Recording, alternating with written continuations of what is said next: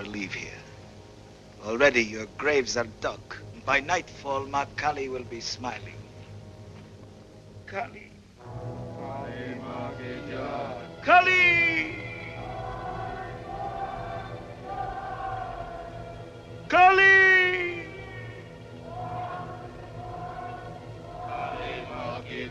Kali!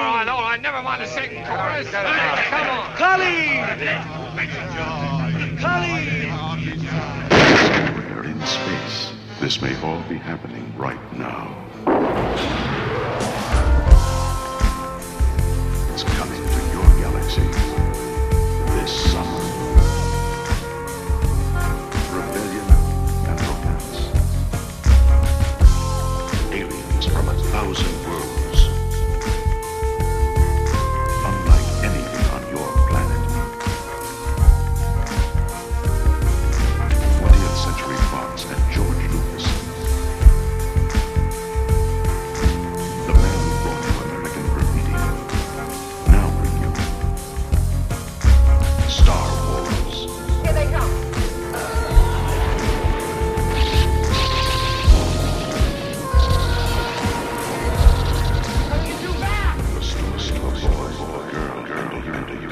Hello and welcome to episode 10 of the Wookiee Genome Project, the podcast about everything Star Wars that isn't Star Wars, but also with some Star Wars. I'm Diamond Rob Russo, Alderman at Large for Twittsburg, PA, and with me today is... Emily Lind. Welcome back, Emily! Yay! Oh, thanks for having me on again. thanks for joining me. I was so lonely last time, and that's nobody's fault but mine, but I feel bad like asking people to watch stuff they don't want to watch, so I'm glad that you wanted to watch Gunga Din. I mean, I don't know if I would say I wanted to watch it. Oh no! I was willing to watch it.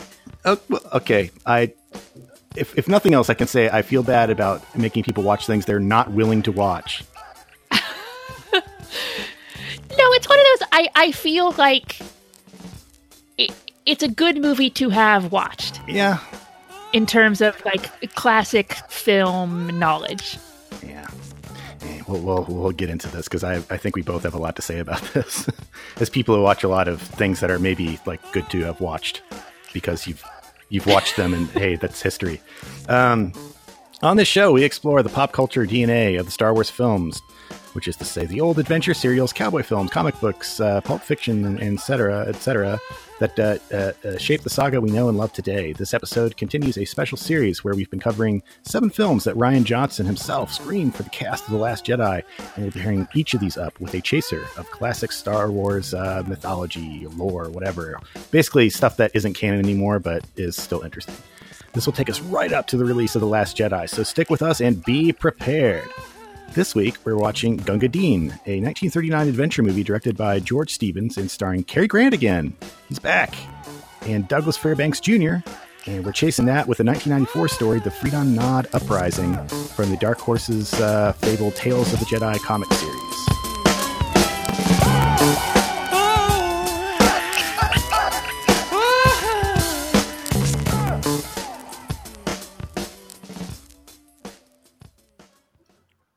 Before we get started on Gunga Din, is there anything interesting happening in the world of Star Wars and nerdery did you have a chance to check out the Rolling Stone story that just came out? No, I'm sort of at the point where I'm not reading anything at all until after I see The Last Jedi. I've put myself on spoiler lockdown, but this one I was assured by somebody it didn't have any spoilers in it. And I think that's true. It's not at least if there is anything, it's not the kind of thing I'm going to remember when I'm watching the movie. I don't know about you, but while I'm watching a new Star Wars movie, like I kind of like, even if I know some stuff is going to happen, it's sort of, if the movie's good, I'll kind of not be thinking about that. And like, for example, I knew for a fact that like Poe Dameron survived, but I kind of wasn't thinking about that when I was watching the movie. So that was a good sign. That means it's working. Movie magic. It's an interesting one. It's the one where famously, I think the big news, the two big news things out of it are news things. I could do better. News things. The two big news things. It's a technical term. Here's a hot news thing for you. is Daisy Ridley said that she's not going to, she sees episode 9 as being her retirement from the character of Rey. And this, I'm not so, although I am sad to think about the character being, continuing on without her. I feel like they would be smart not to do that. But on the other hand, I don't know. Do you think this is just like bargaining stuff? I mean, maybe, or, it's just sort of the things that you say when you have a contract to do a set number of movies and then that contract is over. Yeah, I mean, technically, as of right now, is going to be done playing Rey. Yeah. So, I mean, she did say very much that she felt like it was going to be her, she's trying to make it sound final. Like this is like my final statement on the character or something like that. She wasn't bad-mouthing Star Wars at all, but I think it's important to remember that a lot of these actors who get signed, like these relative unknowns that get signed to these huge movies and they sign like multi-picture deals, they don't really get paid that much. I don't know how much Daisy Ridley is making from these movies, but I don't think it's all that much, not compared to what she is now officially earning these movies, Like if they said, oh, episode 9's coming out and Daisy Ridley is not in it, I think that it would lose money. So I can understand her like wanting to like, no, if you want me back, like you better really, whenever it is, like she's laying the groundwork for like, if you want me back later, like you better really pony up. And they're going to have to, because now she's going to be, by the end of this, she's going to be as big as Mark Hamill or probably anybody but Harrison Ford, really. Yeah, I'd say so. And I think the same, I wouldn't be surprised to hear the same thing from John Boyega, because I'm pretty sure that I'm not sure, because he had a little bit more of a film presence, so he might have made a little bit more money off of his contract, but I don't think it's that much. And like people like Chris Hemsworth and stuff in like the Marvel movies, like are kind of vocal about how they sign contracts for indefinite movies, and it didn't make that much money off of it. I don't know how I feel about that, because like on one hand, it's like, yeah, but you jump started your career, like you can do whatever you want now. But on the other hand, it's kind of like, yeah, but it's a lot of pressure on you, because if you fail at a Star Wars movie, like not only is your career in trouble, but like people will blame you for that stuff, and it's not always fair the way that works. Like I feel like, I mean, we all know that the example here, right, is Hayden Christensen. It's like, it's really hard to know for sure how much of that. I mean, we all know what his performance was like, but it's how can you, I always feel bad about like saying, oh, he's bad, because I don't know that you can tell, like he's a young actor, and I feel, yeah. And also there are actors who can rise above bad material, and there's actors who are perfectly good when they have good material, who don't have the presence or the experience to lift up something that's not already good. Yeah, I mean, yeah, I think so. I mean, I don't know anything about acting, but I do know that like if I were an actor and I were relatively new to the thing, and I was not given very much direction, or given direction that basically amounted to do this as lifelessly as possible, then I would probably feel like I had to do that. Whereas if I were someone like Ewan McGregor or Ian McDermott, I would be like, no, I'm just going to do a good job. Like, Christopher Lee is just kind of takes like doing bad dialogue to like as an art form. He almost sounds better when he's the worse his lines are. But yeah, I am definitely not. I don't like to gang up on any of the actors in a Star Wars movie for their lines, because it's hard stuff to read, and I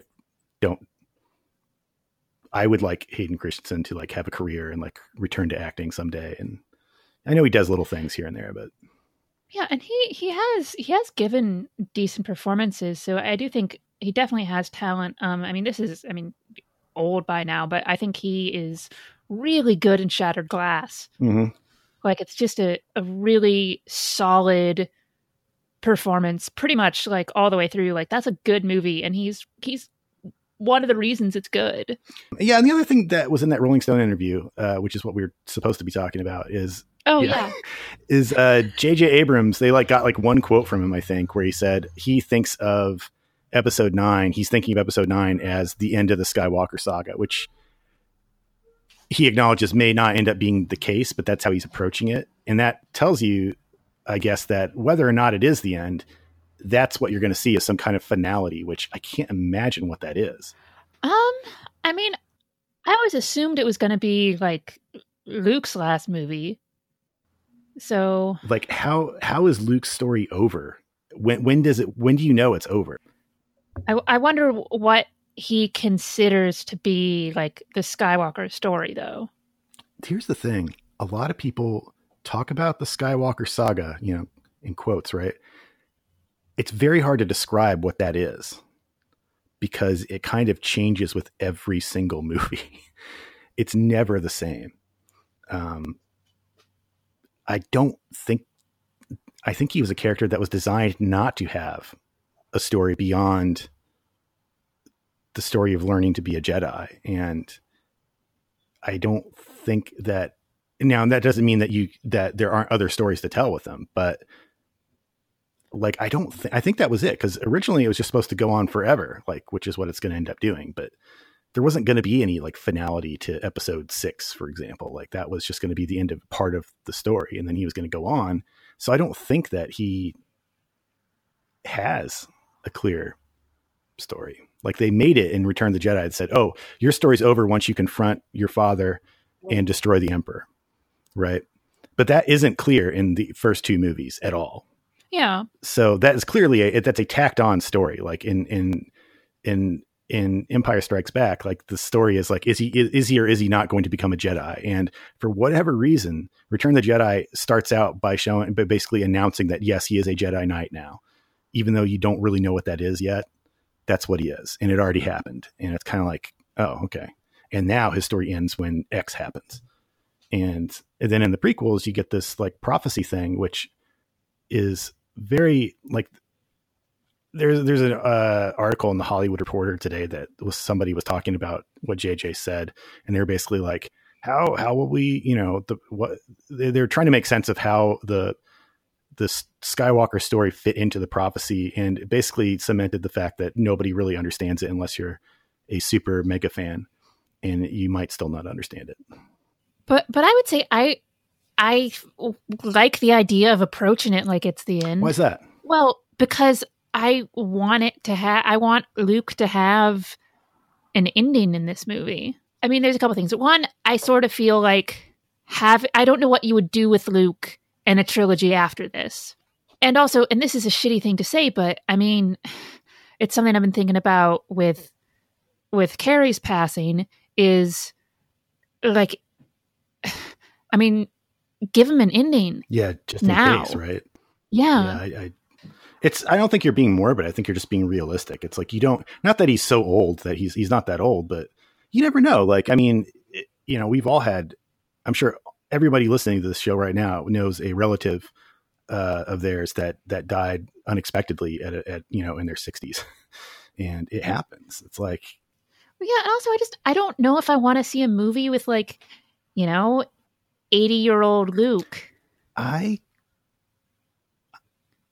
Call me weird, but I definitely want to see a movie with 80-year-old Luke, but I don't know why. Like, I just want to see him as this crusty old relic that, I mean, I guess you can't really do that again, because that's already been done, where he's revealed at the end of the movie. He's like, oh, that's what he is. That's where he was. Oh, there he is. He's old. He's got a beard. Like, you see him again. Like, they can't do that trick again, I guess. Well, yeah, that's sort of what I mean. Like, I feel like these movies have already set up.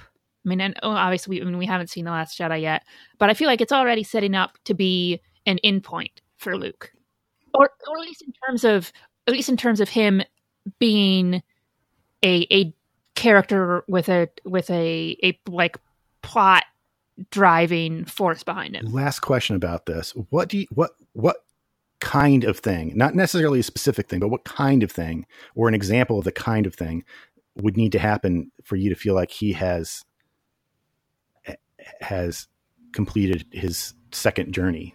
Well, there has to be, I mean, there's got to be something with Kylo and some sort of confrontation. I suppose him, maybe deciding he doesn't need to be a miserable old hermit anymore. But for some movie worthy reason, I'm assuming. Not like he's goes to therapy for a couple weeks and he's like, you know what? I'm good enough as I am. Like I'm asking too much of myself. No, I think we'll see, like maybe there'll be him like realizing he needs to go like help out Rey. I don't know. It's hard to say because I have an idea that it's going to be a fairly like standard plot in terms of the reluctant teacher. Yeah, I mean this is the kind, like I don't know whether anybody remembers it, but I kind of called this before like the first trailer dropped, where it's time with the Jedi to end. And the only reason why I could guess that was because it's like the plot of every single like kung fu movie ever made, right? Where you like go find the old teacher and he's like, no, I'm not training any more students, go away. It's like it's the which is exactly what Star Wars should be doing, by the way. I mean, I don't think that's you're not disrespecting the series or anything like that, but no, when I say that, I'm not saying it with any sort of dismissive or disappointment. Like I just sort of, that's the story I'm expecting to see. And I think they can do it well. I don't want to see too many like tricks. I guess that's a better word for that, I'm sure. But like, I don't want to see like narrative tropes or something get subverted. I don't want to see that like in Star Wars. Like, I just want things to be like, no, you just pick like a classic kind of story and you do, you film the hell out of it. You just do it as best as you possibly can. And you also make it crazy sci-fi weirdo space magic stuff. And it's like, that is about all I can ask. I can't imagine though, like what he could do or what could happen to him other than like the standard, like heroic sacrifice that would be appropriate. But yeah, I mean, I'm not going to be shocked if he dies, but I could also see them, doing some sort of like, well, now they're going to go start up an academy again, and it might not be the Jedi, but it'll be some sort of force sensitive power training school. Yeah, that'll be what it's called. They've got a problem with this. If they really do end the Jedi, which I think they kind of have to. Like, you notice that the lightsaber to non-lightsaber quotient is pretty lopsided in these movies. I think that's deliberate because I think we kind of blew our proverbial wad, so to speak, with the prequel trilogy. There's like so much lightsaber stuff. It's like, it just isn't special anymore. It's done. And the Jedi thing, I think, is about the same. But what else are they going to do? I don't know. Because the stuff that I'm really interested in is not stuff that makes for a film trilogy, I guess. I mean, there's a big, like, I agree. Like, I kind of just like the characters and I just wanted to see stories with them. But I will say, like, as much as I rag on Return of the Jedi, like I do like the kind of, it is kind of nice to see the final confrontation there, even if it does feel a bit rushed. It's like, oh, that's something that, that feels like a story right there. That feels like something's happening and something ended and like he's going to go off on a journey. And I did kind of like the idea of Luke just being like a wandering Jedi guru of some sort who like finds followers and has adventures that aren't necessarily like the fate of the galaxy hanging in the balance. I'm not really sure where I'm going here. I guess like if what Rian Johnson's quote unquote, the Rian Johnson trilogy, even though they've only said that he's going to write and direct the first one, which means that he's starting it. But if what it turns out is that like there's a first family of the Force or of the Jedi, and what Luke learns is that there's like a lineage of something that everybody is related to, or in some way, in some weird way, that's what Rian Johnson's going to go back and tell the story of, like, not raise like family, but raise ancient ancestors. And that she's like her reappearance into the galaxy is like the Force righting a long cosmic wrong of some kind, and that she's the one who can restart, and she alone can choose to restart the Jedi because that's what her destiny is, because of who she is. First of all, that would be very much in keeping with like the original drafts of Star Wars, which is the story about the Jedi that the proto Luke tells to his like siblings about where the Jedi came from. It was like a family and they passed it down among the family and stuff like that. But if that's what happens, then I think like, what if Luke dies at the beginning of episode 9, almost Obi-Wan style, right? would that be lame? I don't know. Yeah. I don't know. If he's going to tell Rey, like, it's your choice, like, because of who you are, like, you've proven yourself, like, it's your choice what happens next. My point was to keep the fire burning until you got here, and the fanboys will absolutely, like, die, just self-immolate. Oh God, it'd be so. I would be so happy if the Skywalker just for that line rage. was demoted to a placeholder hero of some kind. That would absolutely, people would flip out. Oh, that would be so much fun. Frankly, I'm surprised that people aren't as upset as they are about the whole Jedi ending thing. I stand by my prediction that The Last Jedi is going to kind of, like, I think there's going to be a, not majority of fans, but a sizable minority of fans who are really upset by what it does. And I cannot wait. Anyway, we got to talk about Gunga Din. So speaking of characters who have moral and emotional journeys, this movie is about three characters who do exactly the opposite. Man, they're a bunch of assholes. They really are. Let's just to introduce this one. I mean, to summarize, it's basically a story about three drunk army guys in India who try to plunder a golden temple and get more than they bargained for, or something like that. Even though that's not literally what happens, I guess. But it stars, as we said, Cary Grant back again. Cary Grant's in two of these movies, and it's got Douglas Fairbanks Jr. He plays a guy named Ballantyne. He's the guy who's going to get married to what's her name? Joan Fontaine, which I don't understand why.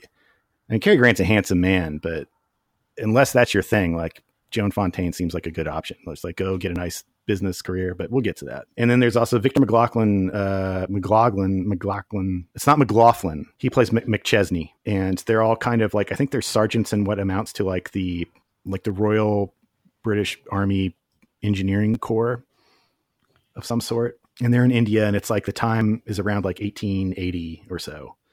And the movie's based on a Rudyard Kipling poem of the same name, Gunga Din, which, have you actually read that? Did you read that in like high school or something? I've read it before, just because I sort of grew up not with that, but with a lot of other Kipling stuff. So it's one that I just sort of always known. Yeah, it's an interesting one. I mean, I guess we can talk about how the film relates to the poem at the end, because that's what the film literally does.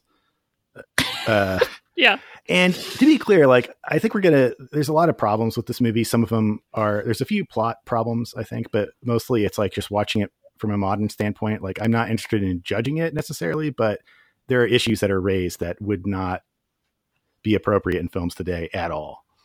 And there's other stuff that probably would be appropriate in films today, but shouldn't be. And, but yeah, so like the movie begins at this great opening sequence. What did you think of this? Like how, like, it's like the kind of outpost town, and like unseen figures are like cutting the telegraph lines, and they start like a panic and kill people. And I really liked the beginning, and I thought, oh, this is going to be a really interesting, awesome movie. And then that sort of isn't what the movie's about. And I was very disappointed. Yeah. It's funny that, I mean, the movie is in some ways it feels like the way it's paced feels pretty modern, except for like the ballroom dancing scene in the middle, which is interminable. But it's I mean, it is like, it does feel like a pretty, other than that, it feels like a pretty modern paced adventure movie in a lot of ways. Like, it has like a cold open, like a James Bond type open almost, right? Where there's like something bad happens, and then you don't find out how it relates to the heroes. You aren't even introduced to the heroes until after it shows it. And it's got that great stuff. And it introduces the bad guys, who are the thugee kind of crime cult of some sort, who are actually historically real. And that is where we get the word thug from. I'll just get that out of the way. That's really where it comes from. And I'll talk more about the thugee later. I did look this up. Originally, I was going to have Johnny Grasso on the show, and he would have told us all about this stuff. But I just decided, I just felt bad. Like I'm just bothering him. Like he doesn't want to watch an old movie and do this. Like it's just not his thing, and it shouldn't have to be. But I do think he's going to find all kinds of problems with my summarization of history here. But hey, look, you had your chance, man. Now I'm going to go about leading my audience astray. So yeah, I mean, so then it introduces us to the heroes, and it kind of introduces us like to them in like mid fist fight, right? They're like punching dudes out of windows. Yeah, because it turns out Cary Grant's character has, I guess, tried to buy a map to some hidden treasure. And it turns out that they was, a scam. Yeah, he's kind of like a really crappy Indiana Jones. He's like, if Indiana Jones sucked at his job, he'd be this guy. It's like, yeah, and if Indiana Jones just wanted to like steal yeah, that's true. all Like the he also, there's no like it belongs in a museum with this guy. It's like no, and he's got this like. I mean, I guess Indiana Jones is stealing shit from like the native temples and stuff, but at least he's putting it in a museum. It's still there if they ask for it back. Yeah. That is yeah, Indiana Jones has some problems too. Well, okay, so let's quickly go over the stuff so I think there's only the fertility goddess idol in the beginning of Raiders that would actually qualify, right? Because that one was put there by people who wanted to stay there, who I think are implied to still be alive, right? They're the people who come with, what's his name? The French guy. Yeah. Or maybe not. No, that might be true. But if it's like the Mayans or something, then who really can lay a claim to it other than the country where it's found? But well, yeah, but that's a pretty big other than. That's true. Okay, so what else does he do? So the Shankaras, the Ark of the Covenant, right? That's not just a relic; it's a weapon. So that should be taken away. So that's different. I mean, I guess generally, if it's a choice between Indiana Jones getting it and the Nazis getting it, I want Indy to have it. Well, yeah, even if it's just like a pretty painting, you're pro-Indy, anti-Nazi. I can understand that. Yeah. But if the choice has to be between the two, but it is like a super weapon. It's like an ancient super weapon that unleashes like the power of Jehovah on anybody who dares look at it. So that probably should be locked up. And the Shankara stones he gives back to the village in Temple of Doom. So, which by the way is like, of course, obviously based on a lot of this movie, down to and including the cult at issue. It could almost be seen as a sequel to this movie. How about that? Interesting. You're not interested, but I tried. Okay, back to this. I feel like we should talk about. I don't want to. No, I do. I actually did kind of enjoy it, but I didn't enjoy it as much as I've enjoyed the other stuff I've watched for this series. So yeah, like he's kind of Cutter, who I'm just going to call Cary Grant from now on because I can't. I'm not going to keep that. They're in a fist fight because someone sold him a bad map, I think. Yeah. And he's just perpetually on the make. He always wants to find like some treasure. That's why he's in India, is to get drunk and find treasure. And he's only done the first so far. He's really good at that. He's bad at finding treasure. And so they get called up by a colonel of some sort, and they're sent with a unit of some kind of the British Indian Army troops. So they're Indian soldiers, but they're working for the British. And to kind of go back to this town, I can't remember what it's called. Tantrapur. Oh, good. Okay. That sounds right. So they got to put up the telegraph lines and kind of figure out what happened. So they put up the telegraph lines. They're bored for a little while. And then the thugee attack again, and they get fought off, and some of them are captured, and they find this weird like hook-like weapon that they use. Right. Yeah. It was sort of like a hooky pickaxey thing. Looks like whenever you see like icemen in the old movies, like in like, the people who delivered ice, like in giant blocks, it looks like half of one of those things, kind of. It's like a cross between that and an anchor in a weird way. It doesn't really matter. Anyway, I don't think that was something the historical thugee actually used, but we'll get to that. It's cool. It is cool looking. And it's cool. They got like a signature weapon, and the colonel's like, "Oh, the thugee have returned. Like we thought we stamped them out 100 years ago, but they're back. And that is, I think, also true to life. It's kind of like a. Do you want to talk about him now, or should we wait until after we get to like the big like speechifying scene with the guru guy? And it's up to you. You're the one who knows about them. I don't know much, and what I know may be wrong. I'm not really sure whether that should dictate when it goes. So anyway, so they find out where they are, and at the same time, so they're stationed there, and then this is where Gunga Din kind of finally comes into play. So he's a Bisti, which is a water carrier, and he's played by a guy named Sam Jaffe. I think this is, if not his first film, it's one of his first. And he may have been a stage actor before this, but this is his first major role. And he is in brownface. Let's get that clear. However, he was my understanding is he was a last minute hire, because who they wanted to get was a guy named Sabu. What's his last name? Dotagir, I think. I'm sorry if I mispronounced that. He is an actual Indian actor, and he was in the 1940 Thief of Baghdad. If you've seen that, a lot of people haven't. I guess it's not really. It's okay. I saw it at Film Forum several years ago. They had a swashbuckler week. It was pretty good. Oh, cool. But that's Sabu's amazing because he was kind of like this. I think his first film was like a British film, but he's an Indian actor. And he was born in India, and he was a pretty young guy when he got started. And he was, oddly enough, like in the early 1940s, was like a sex symbol of a kind, in a way, because it was appropriate for him to be seen shirtless. I think more than say like Clark Gable or somebody, because he's an Indian, so that's okay, right? And he's like this lithe, just. I don't know if you can find a picture of him. I'm curious about what your take is, because he strikes me as a very handsome young man. Some of the pictures of him will be kind of young looking, but like from about 1940 on, he was pretty attractive, and he had an amazing career. And I think shortly after doing Thief of Baghdad, he joined the Army Air Force and was like a ball turret gunner, which is like probably the most dangerous position to have on a bomber plane during World War II, and got medals for bravery and stuff. He was just like an amazingly he's like an Errol Flynn type character, but less icky. So they really wanted Sabu, but they didn't get him. I can't remember why. So they ended up with Sam Jaffe, and Jaffe is much older than Sabu, and he has been interviewed on this, and I think he said that he tried as much as he could to play the character as he thought Sabu would have.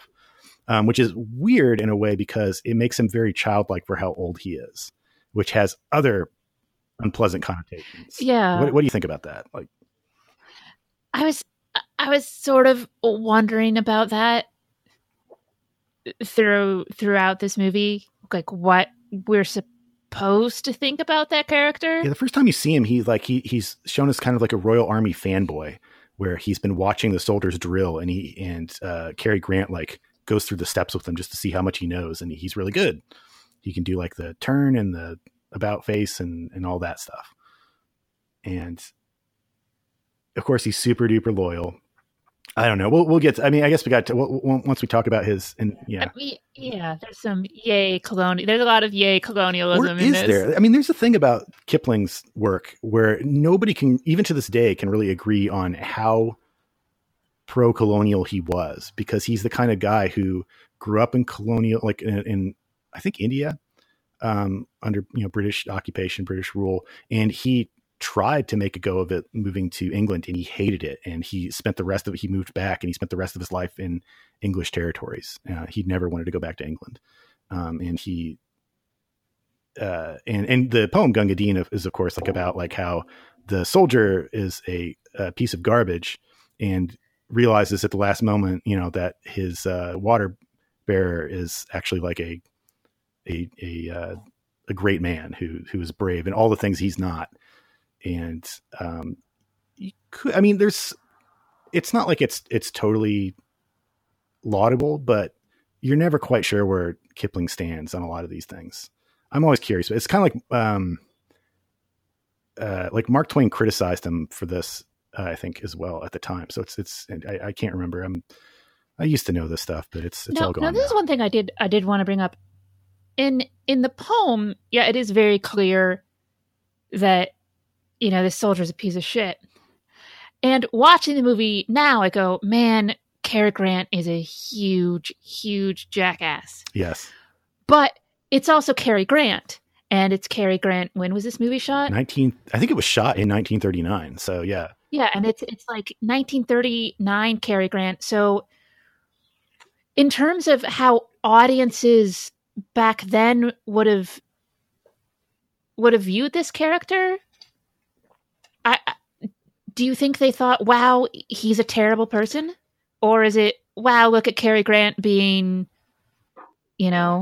I don't. a rascal. I think they took that element of the poem out of the story, because in the poem he talks about how he kicked Gunga Din and he whipped Gunga Din and was like abusive in every possible way. And Gunga Din still carries his water to him with his dying breath at the very end of it. And he's like, "You're a better man than I am, Gunga Din." And they, well, yeah, I mean, you can't show Cary Grant whipping. No, somebody. that would be. I mean, I don't even for fidelity to the poem and to the message, I think that would be really unsavory. He's just kind of, he's patronizing to Gunga Din, but he's not, and he bosses him around, but his bigger problems are the way he treats his buddy Douglas Fairbanks Jr., which we'll have to get to really soon. All right. So looking at my notes. All right. So the subplot of this movie is that Douglas Fairbanks Jr. is actually about to leave the army, and he's going to marry a woman named Emmy, who's played by Joan Fontaine.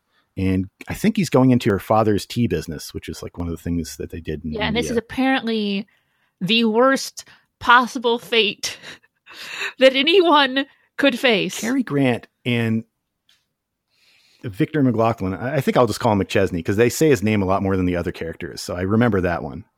But they cannot abide by this, that they're breaking up the old gang. It's like that there's this old like 20s song for some reason I've never forgotten after hearing it on like WFMU or something like that. It's, wedding bells are breaking up that old gang of mine. Like you can imagine how that sounds, right? Like that's exactly the sentiment in this thing. And it's like the boys club it's literally a no girls allowed type mentality with them, which they take later to extreme measures. I cannot believe what Douglas Fairbanks Jr.'s character does at the end of this. It's so fucked up. It is awful. I mean, I'm not just saying that, like, I don't think I can't imagine even in the 40s or the 30s, this would have been like, people would have been like, oh yeah, that's how you treat your fiance. Like, no, but yeah, so they can't stand, and they do all these tricks on like, to try and like trick him into sticking around. And it's like, what? They're going to lose like a drinking buddy, and they're upset because he's going to be, his position is going to be replaced by this loser that they hate. And, there's a literal spiking the punch bowl scene in this movie that goes on and on and on and on. It just keeps going.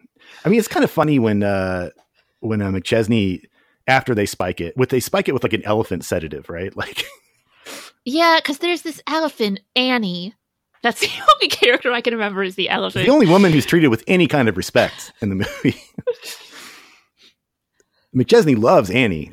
He treats her very nicely. But the way they treat Joan Fontaine is not cool. But yeah, like, but there's this very like slapsticky sequence at this ball, I guess. Yeah, I mean, I don't know. You just kind of got to watch it, and then you really kind of don't have to watch it, actually. But it's not. Anyway, the point is they don't want their buddy to go off and get married and leave them, and they quickly turn what happens next into an excuse of getting him to stay. So they go. The next thing that happens is that Gunga Din tells Cary Grant of a golden temple. He found a golden temple off in the jungle, not too far from them. And Cary Grant's character is, of course, as we said, like a poor man's Indiana Jones, and he really wants to go loot this temple. He's like, this is it. I'm going to do it. And he gets good and drunk, which is what you do to get prepared for these sort of lootings. And McChesney, who I don't think is, I guess he's kind of his superior officer, but they're all sergeants. Not really sure how this works. McChesney says, no, you're not going. And he goes so far as to lock him up in like the brig. Is it called the brig if it's not on a ship? I don't think so, but I also have no actual knowledge. The stockade. How about that? Okay, there you go. locks him up in the stockade. And so Cary Grant then gets Gunga Din's attention and tells him to get the elephant to pull the bars off the window so he can escape. And the elephant ends up knocking down the entire jail, which is actually pretty funny. It's how that works out. And then they go off to the temple and they find out, oh, it's not empty. Like, it's full of the thugee. And they like sneak in and they hear this awesome speech by the guru, the leader of the thugee, who is played by Eduardo Cianelli. So he must be an Italian-American actor. I think this guy does great. Yeah, he's also in brownface.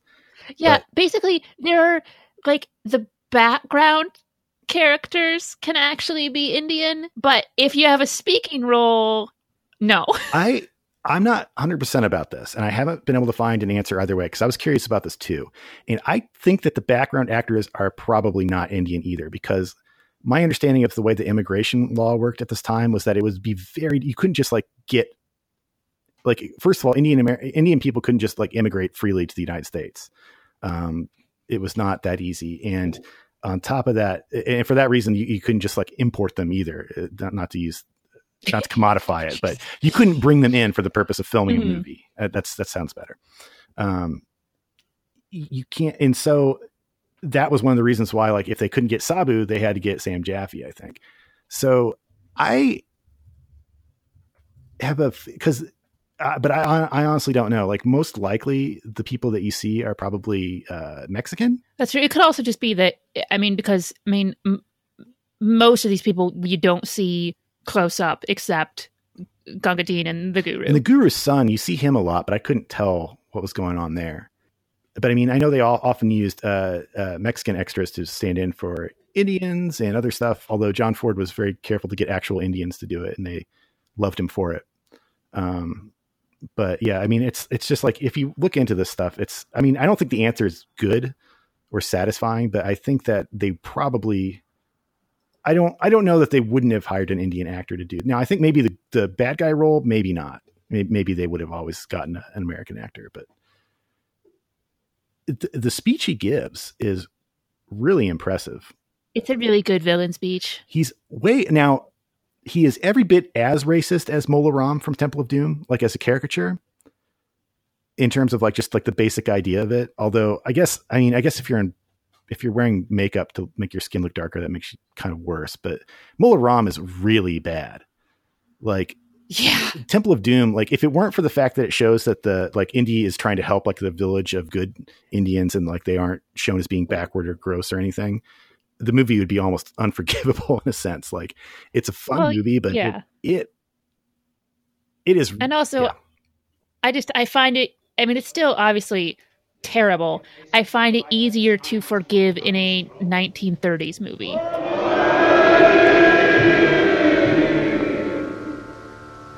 Brothers in Turkey, we are the friendless of this earth. Every man's hand is against us. We have been kicked, spat upon, and driven to the hills like wild things. My father was a thug, and he was hanged. His father was blown from a cannon's mouth. And what of your kinsmen, your fathers, and their fathers, and their fathers' fathers before them? Oh, my brothers, a new day is at hand. I have read the omens, and they're good. 3 nights ago, a jackal screamed upon the left. Another answered from the right at once.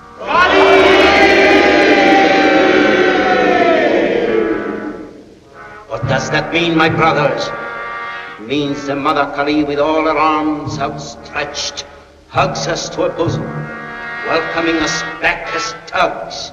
Thugs awakened from a sleep of 50 years. The stuff he says about why he's kind of like Magneto, right? Like, Magneto is a bad guy, but 95% of the stuff he's fighting for sounds good.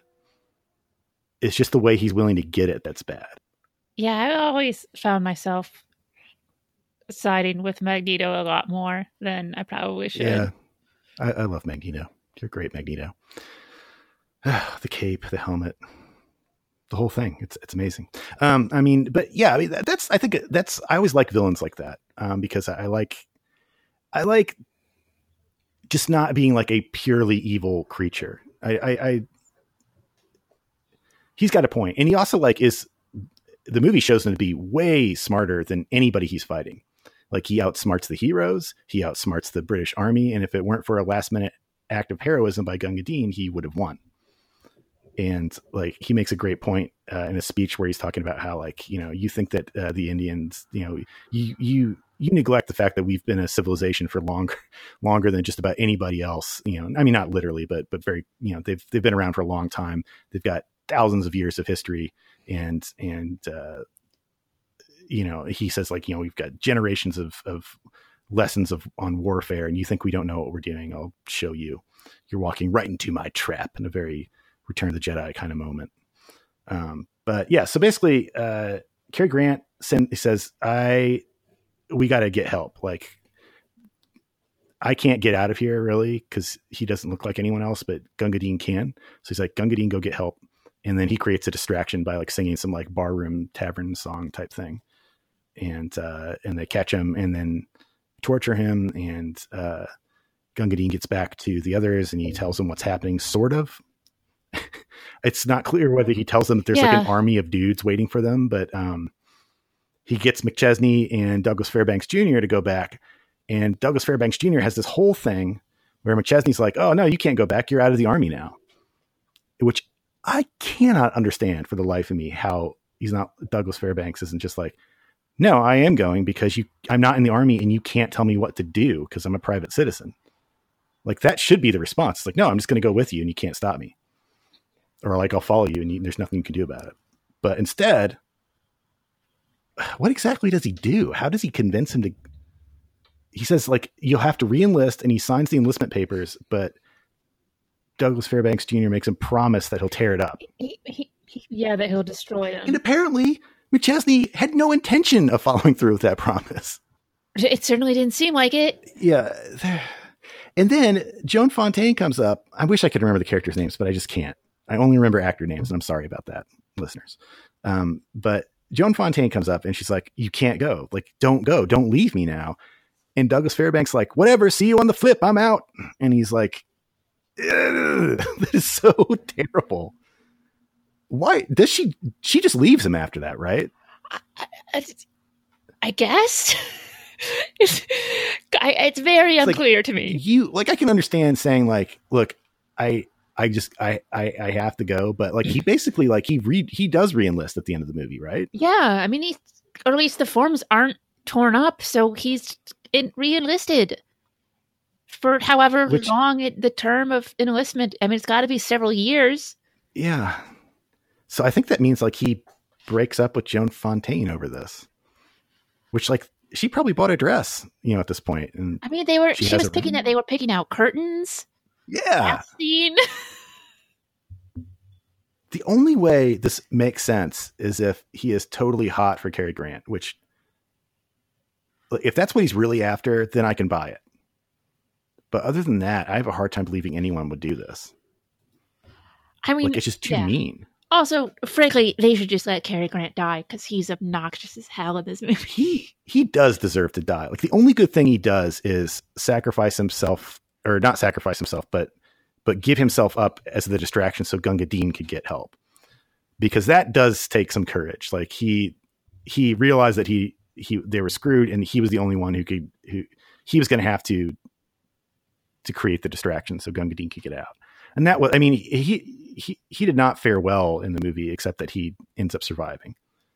But he gets stabbed and tortured, and he can't. And at the end of the movie, that's the weird thing, is when they come back to get him, they all immediately get captured because Gunga Din says he's been trying to tell them something the whole trip over there to the Golden Temple, but they weren't listening. Or like, you know, like McChesney wouldn't stop talking, and so they got there and didn't realize there's like an entire army of dudes waiting for him. And they get captured immediately. And it's like, it is kind of surprising because you picture it's going to be this big like shootout, but it's not. Yeah, they're just caught. And then they kind of like, so they all get caught, including Gunga Din, and they end up tricking the guru and capturing him. And then none of his soldiers will attack them as long as they have him, because he's like a religious figure. He's not just, and he's also like the second in command is his son. So his son won't order them to attack. And they end up taking the guru up to, for some reason, they take him up to like the top of a tower, which is like the worst place you can go because you can't go anywhere else. And it's kind of, I like the predicament they're in because it feels like a very like, oh, we really messed up. Like this is really stupid because every time they poke their heads up, there's like someone fires at them. And so, and the guru is like, makes a point of saying like, I'm the safest man here. Like as long as I'm here, like nothing will happen to you. That means nothing will happen to me. And then the brigade comes in and they hear them coming. And the guru says, look, my men have laid a trap for them and they're walking right into it, coming to get you, which is the biggest plot hole in the movie. I think it is why there's an entire brigade of soldiers coming after 3 guys. Yeah, that seems a question, and why the guru was so certain that would happen that he had time to. Yes. Yeah. I didn't even think about that. Trap. That's a good point. Yeah. Why did he know they were that stupid?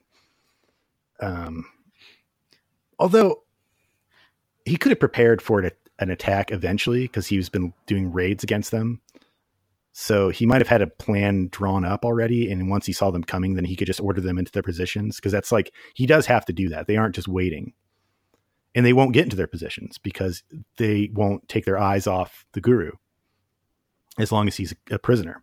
And the guru does something totally kick-ass, I thought. Oh, God, it's so cool. He just like goes, fine, if you won't, I'll solve this problem. And he jumps into a cobra pit. Which is funny because it reminds me a lot of the way Ming the Merciless walks to his doom at the end of Flash Gordon. Like, it's just like, nope, this is over. I'm out of here. Like, death by cobra, see ya. And then... Oh, cobra pit. I mean, that is a way to go. I got to tell you, like I voluntarily jumping into a cobra pit so your acolytes will attack the invaders that's got to be one of the top 10 ways to go. I think it's pretty impressive. I don't think I could jump into a cobra pit. I don't think I could either. You seem to think warfare an English invention. Have you never heard of Chandragupta Maurya? No. He slaughtered all the armies left in India by Alexander the Great. India was a mighty nation then, while Englishmen still dwelt in caves and painted themselves blue. It is very simple. Your army will enter by that gap. Let them proceed halfway down this gorge. Those are my infantry, the best mountain fighters in the world. At a given signal, they will open fire on your troops, driving them forward into the trap. That is my artillery, rather neatly concealed, don't you think? My gunners greet them with a full salute. And finally, in come my horsemen. This is, gentlemen, my household cavalry, similar to that which guards the person of your Queen Empress. Each man is mounted on a valiant charger, and eager to slay for his guru. The honor of the thundering and slaughter of your army falls to them.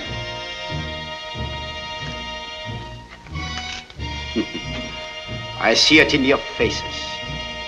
Who is this ugly little savage to snarl so boldly at the British lion? Prime generals' friends are not made of jewel swords and mustache wax. They are made of what is there and what is here. But this is but the spring freshet that precedes the flood. From here we roll on, from village to town, from town to mighty city, ever mounting, ever widening, until at last my wave engulfs all India. My soldiers! He's awesome, and he has such conviction. It's like, it sucks that they had to paint him, the actor, because he does such a good job. And he is like, they don't pull any punches about like the British have no business being in this country, and I have every right to take it back from them.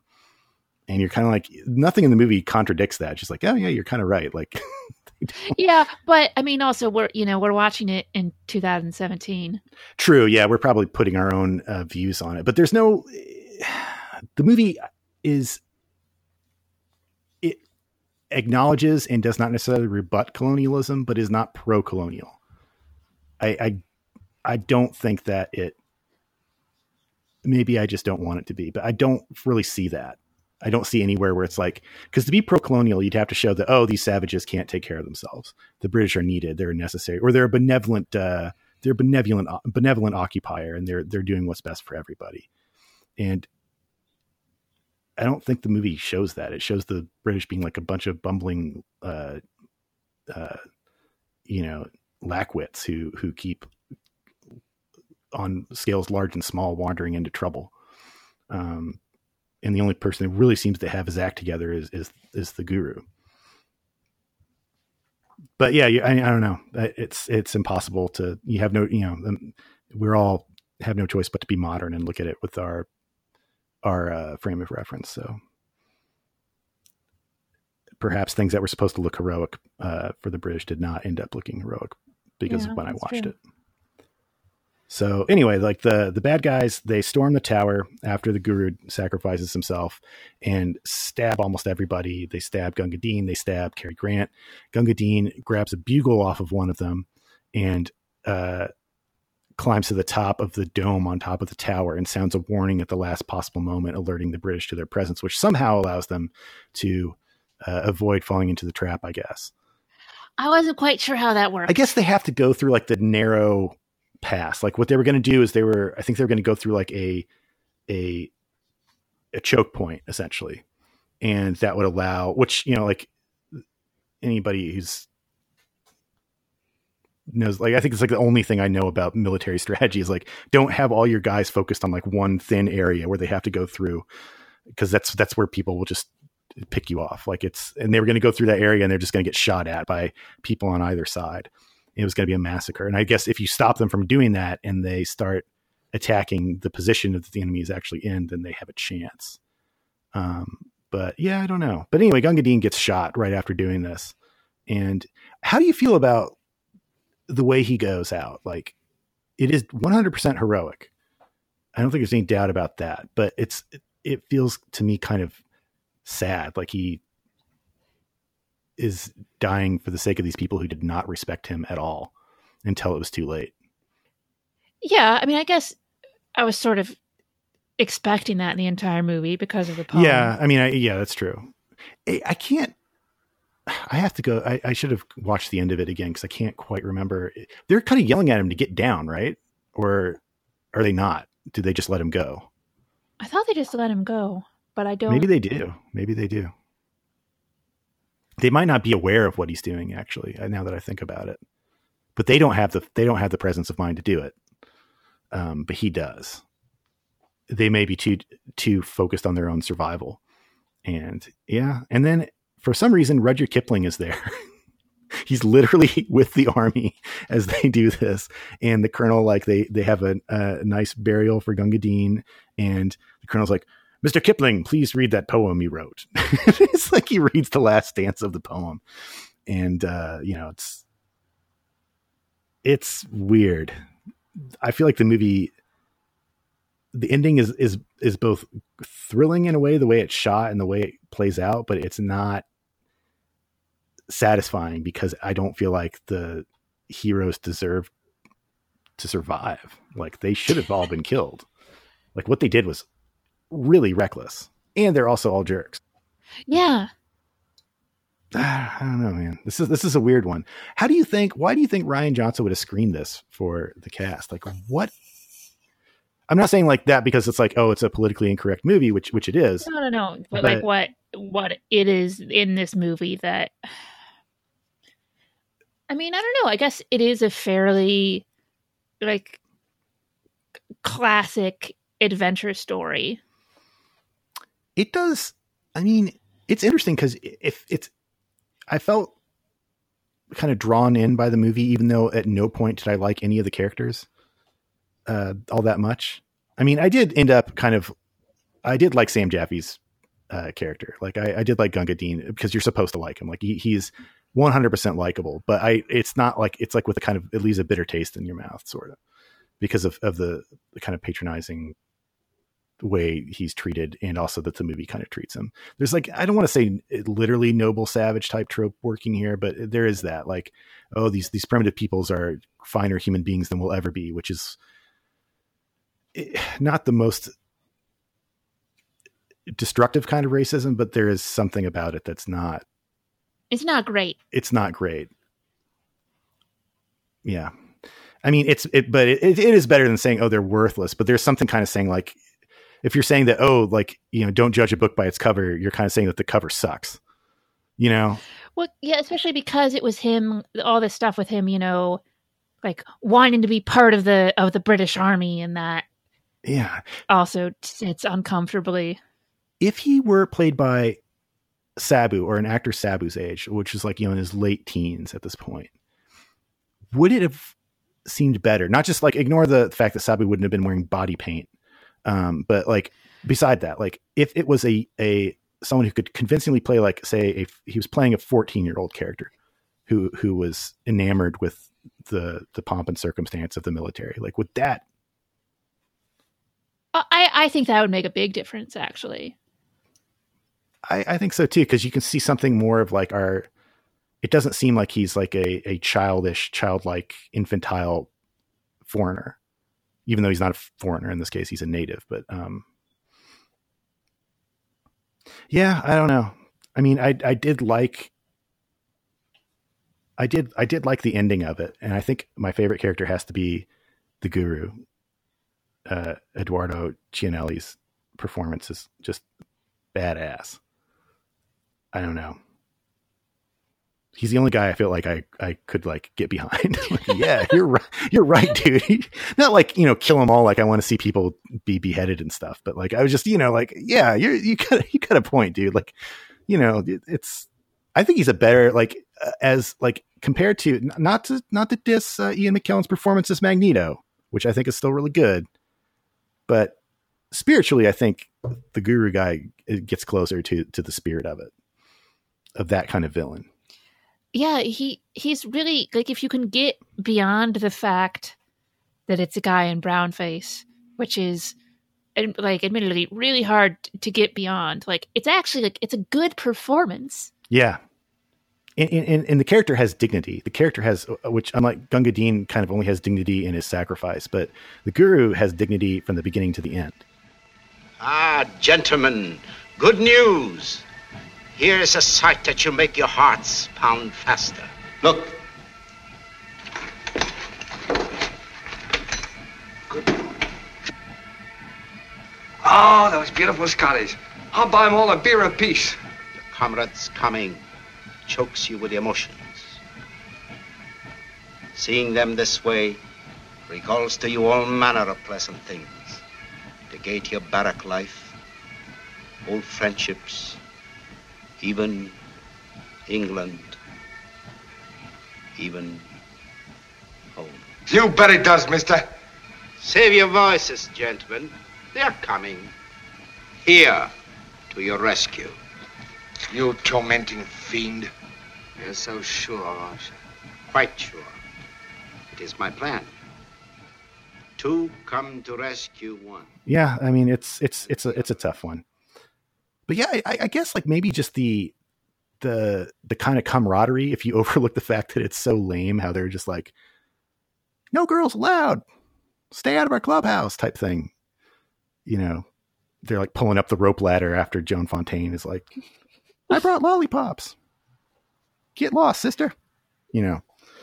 It's there's kind of like you could see this kind of like a sort of Finn and Poe and I guess possibly like Rose and other new characters, like having this kind of, yeah, like this sort of like fun adventure, like dramatic moments, but also this like lightheartedness to it. Yeah, I mean, it does have a kind of, with the exception of the ballroom scene, there's kind of a propulsiveness to the story. Like it doesn't overstay its welcome in most cases, and the threat of the enemy is very well established, I think. Like, where is that gang of mine? I'm longing for that dear old gang.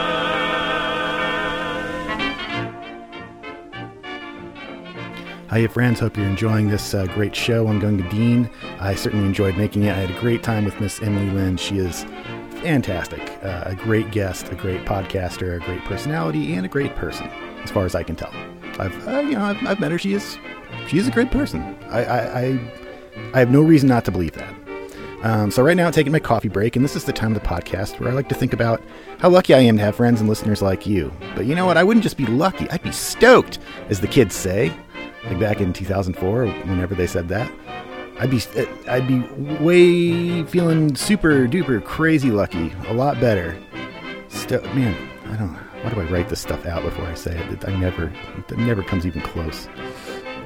If you took a couple, but I'd be stoked, as the kids say, back in like 2004 or something. If you took a couple minutes to get on iTunes and subscribe, even if you don't listen to podcasts through iTunes, in fact, especially if you don't, and give the show a 5-star review. Yes, I know that every podcast out there asks you to do that. I'm not going to weigh in on whether that's a reasonable expectation. However, I will say, unlike most podcasts you listen to, this show is incredibly, insanely, I dare say stupidly and self-destructively niche. Nobody else is going to do a Star Wars podcast that'll spend over an hour talking about a movie like Gunga Din. Why? Because most fans don't give a rat's red ass. Now, is this the only way to be a Star Wars fan? Of course not. But there are plenty of valid ways to be a fan of something without understanding it. I remember my grandma listening to radio broadcasts of every Indiana Pacers game in a season without fail, and she couldn't have told you the difference between a forward and a power forward to save her sweet life. But if you like this podcast, it puts you in the minority of fandom that isn't content to simply love Star Wars. You're one of those beautiful weirdos who wants to take it apart and see how it works. And if I'm scratching that itch for you, please take a couple seconds to open up iTunes in your Apple Podcast app and search Wookiee Genome Project and subscribe and give it a 5-star salute. So, although I have a great question answer from a 5-star iTunes review, I think I'm going to save that for the next episode because it's the only question I have left and I don't want to waste it.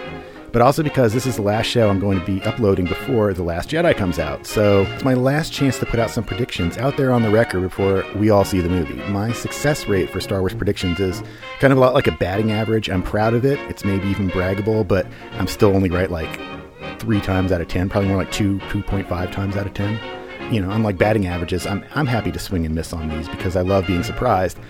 Now, there's no spoilers here because I don't know if any of this is true, but as you know, my uncanny, incredible accuracy means some of it might be true, but you won't know which one. So if you really don't want to know, you really want to go in cold, that's fine, because the point of this is not to inform you now, it is to prove myself right later. So I'm thinking ahead.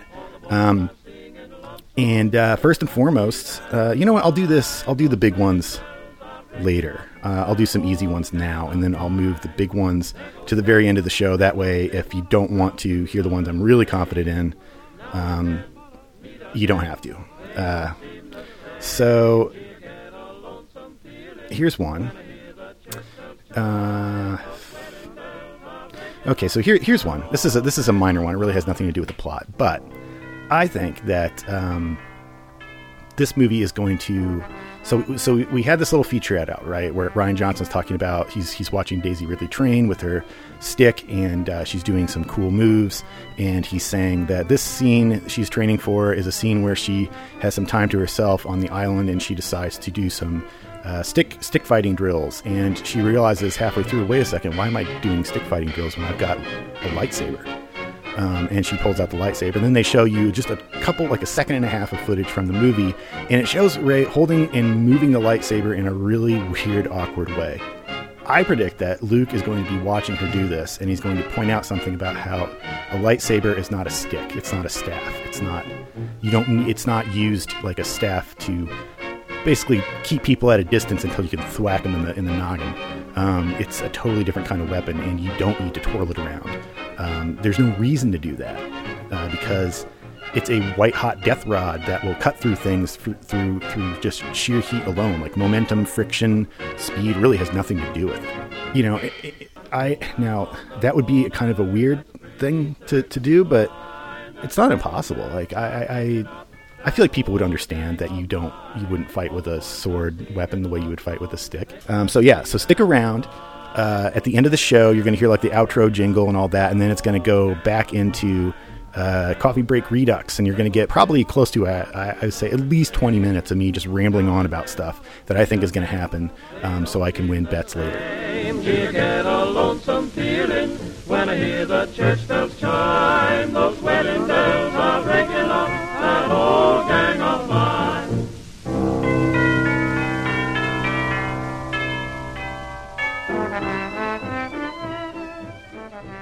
So really quick, I want to talk about the thugee historically, and then we'll very quickly cover the Freedon Nadd Uprising, which I have trouble making sense of at all. So that shouldn't take too long. But the thugee were interesting. I was interested to learn they were real. They were mass murderers. It's not clear whether they were literally a cult or whether they just had like cult-like aspects to them. But they were infamous for like kind of joining caravans of sorts and like kind of separately, but they would all have a plan. They'd be like, I'm going to join up the caravan at this point, and you're going to join up with them at that point, and we're going to talk to them and kind of become known by everybody and trusted. And then at night they strangled people and dumped them into wells and stuff like that. Jesus. Stole their stuff. And they actually, they rarely, if ever, attacked the British while the British were occupying the country. But they were a huge problem for the British because they were killing civilians.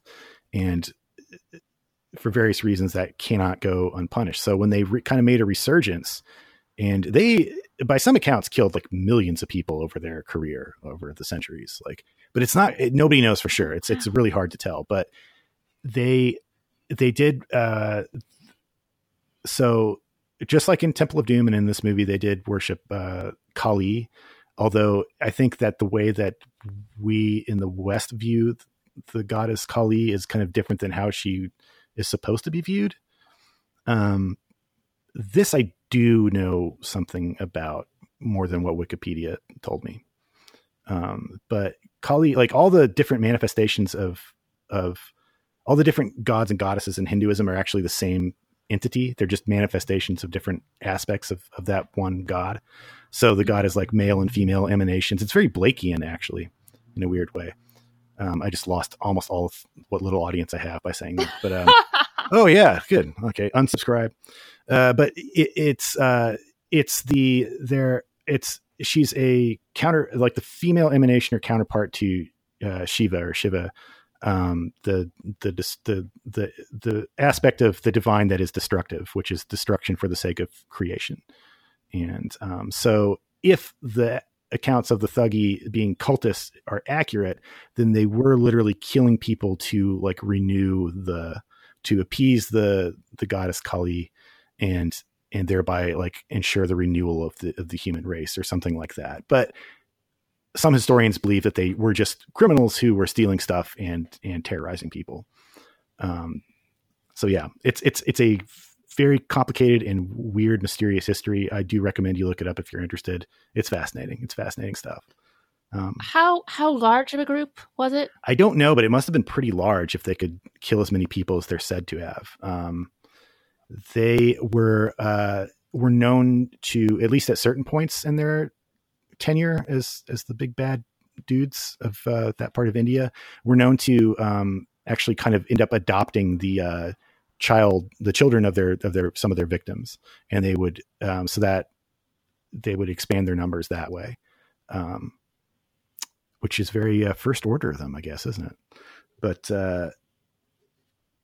yeah, I don't know. I mean, I don't think there's any conclusive.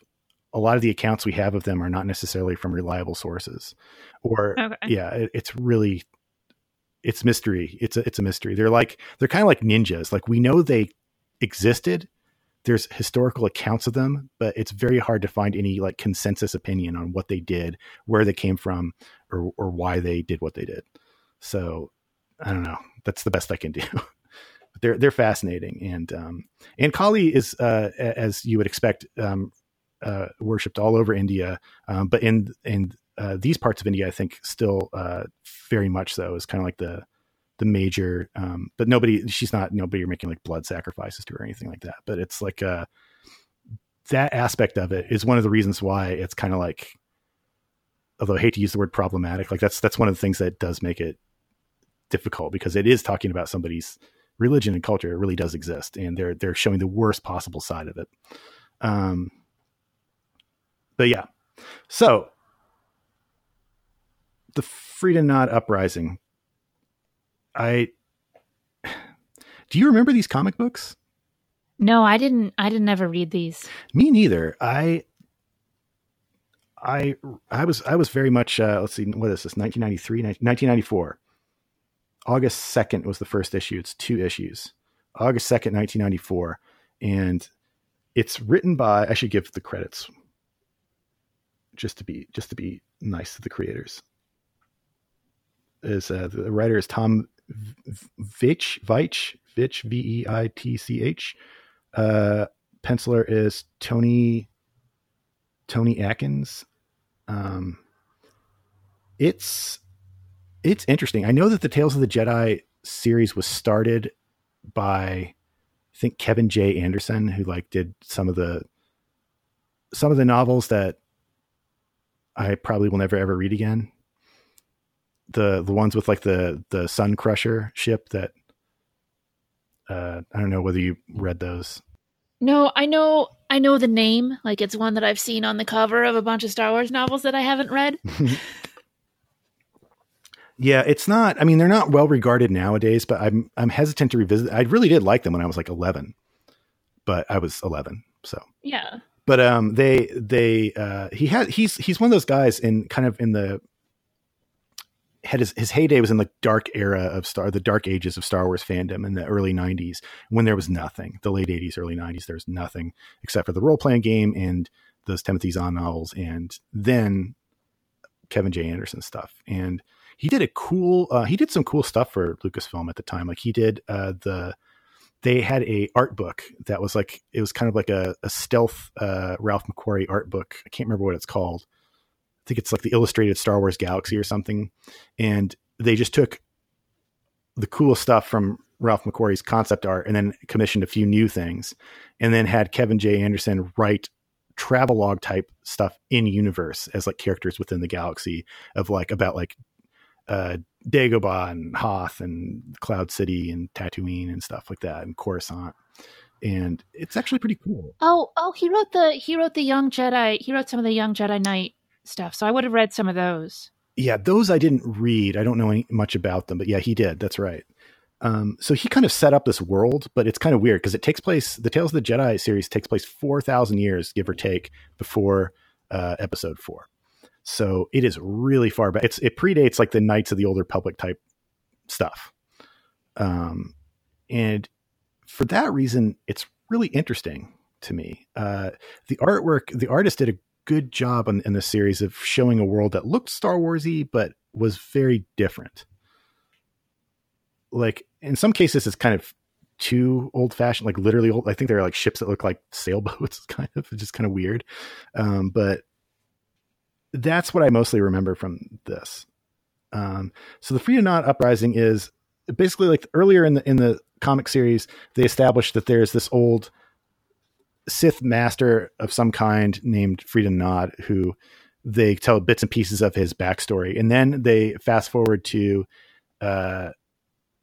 this story, which takes place 400 years after Freedon Nadd was defeated. And it's on the planet of Onderon. And he was a ruler of some kind on this planet, and the Jedi have put down like they've quelled a massive conflict, some kind of war between the city dwellers and the beast riders. And I don't really know whether there were stories about this or not. It pops up again in Knights of the Old Republic 2, the video game. I know this because I'm stuck there right now. I'm trying to play it for my other show and I can't get past Onderon, but it references all this stuff. It was really kind of interesting that I went back to this without realizing that there was a connection. But so after they finish the war, the Jedi are sent there, and there's like what's the Jedi Master's name? They've got, this is pre-Yoda. So the big Jedi guy is like Arca something. He's a human, but he's like way super old, and his like face looks like the Grand Canyon, and he's got long white hair. He looks sort of like the Crypt Keeper. Yeah, he does. Yeah. And he decides that he brings along some of his apprentices. One of them is like Uluk Keldora or something like that. It's really not important to know. I mean, I think they continue on and have stories of their own, but at this point they don't seem to do anything that requires me to remember their names. So they find out that, there's like dark force, like polluting this planet. And it's the body of Freedon Nadd and his queen, who I thought was named Amanda, but it's actually Amanoa. But the O looks like a D. I'm like, Queen Amanda. I was like, that's kind of... I actually had to like go back and like zoom in and look at that because I thought the same. I'm like, her name can't be Amanda.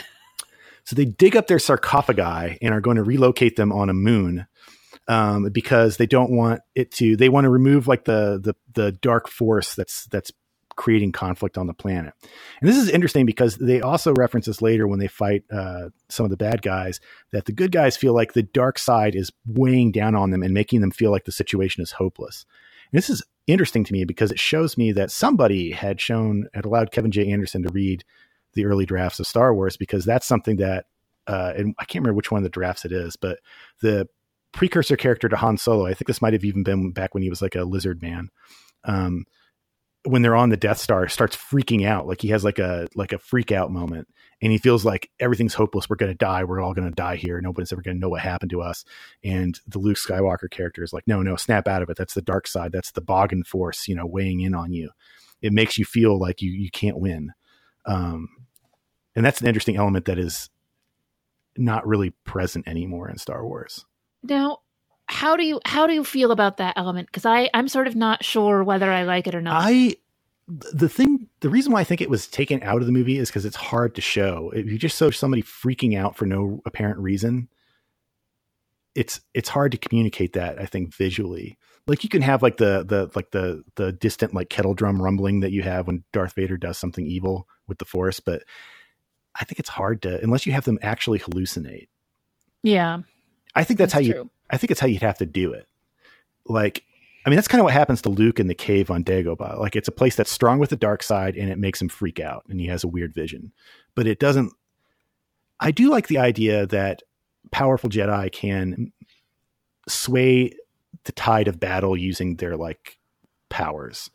And this is something that was suggested in those early drafts, and Tim Zahn kind of ran with it in his first novels, because he talks about how Thrawn recognized that the Battle of Endor, the tide shifted before the Death Star was blown up. It shifted about the time that the Emperor would have been killed, which suggests that like in the Imperial Navy started acting erratic, like they had lost control, even though they hadn't. And those novels suggest there's like a sort of battle meditation, they call it. And that is I think, I don't know whether that's back in the canon or not, but it's kind of the same thing. It's like you influence people's minds and have them work harmoniously or have them freak out, I guess. I don't know how much I feel like I like the idea that, I don't know. Maybe I shouldn't get into this too much. Like it's kind of we can talk about this on another episode, but yeah, I guess I like the idea of it. I don't know whether it would work in a movie, but yeah, anyway, I mean, basically long story short, in this story, they, the sarcophagi gets stolen by a very Vader-esque dude named Warb Null. Ugh. Who has like cool armor except for his helmet, I think. It was a bit, video gamey. Yeah. You know what he reminded me of is the bad guy from the Micronauts comic. Do you remember Micronauts? Maybe not. I guess this is... I don't think I ever read Micronauts. People say it's good. I've never looked at it again. I think the bad guy was like Baron Kaza or something like that. And he looked just like this. But yeah, he actually gets punked out pretty quickly, this guy. And yeah, it's weird. They steal the sarcophagi. They disappear back into the ground in their drill ship, which seems like a very like Shredder and Krang type thing to do.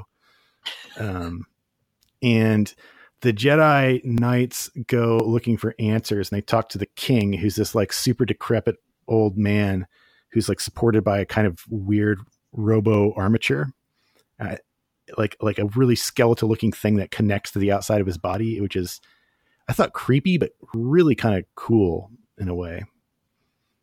What did you think about that? I liked it. I feel like most of the art in this book is really strong and at least interesting. Visually. What did you think of this version of the Jedi? Because this is pre-Phantom Menace, and they definitely don't follow that pattern. They're not wearing like robes or anything. They all kind of have their own style. Yeah, it doesn't seem as, I guess, uniform, like this is what the Jedi are. But I guess I figured doing 4,000 years earlier, it shouldn't be exactly the same. Yeah, I mean, so I don't want to say that this is what I imagined as a kid, what like the heyday of the Jedi was like exactly, but it's way closer to what I thought they would be, like the way they would dress, the kinds of things they would be doing, the kinds of adventures they would have. They seem a lot cooler than the prequel Jedi.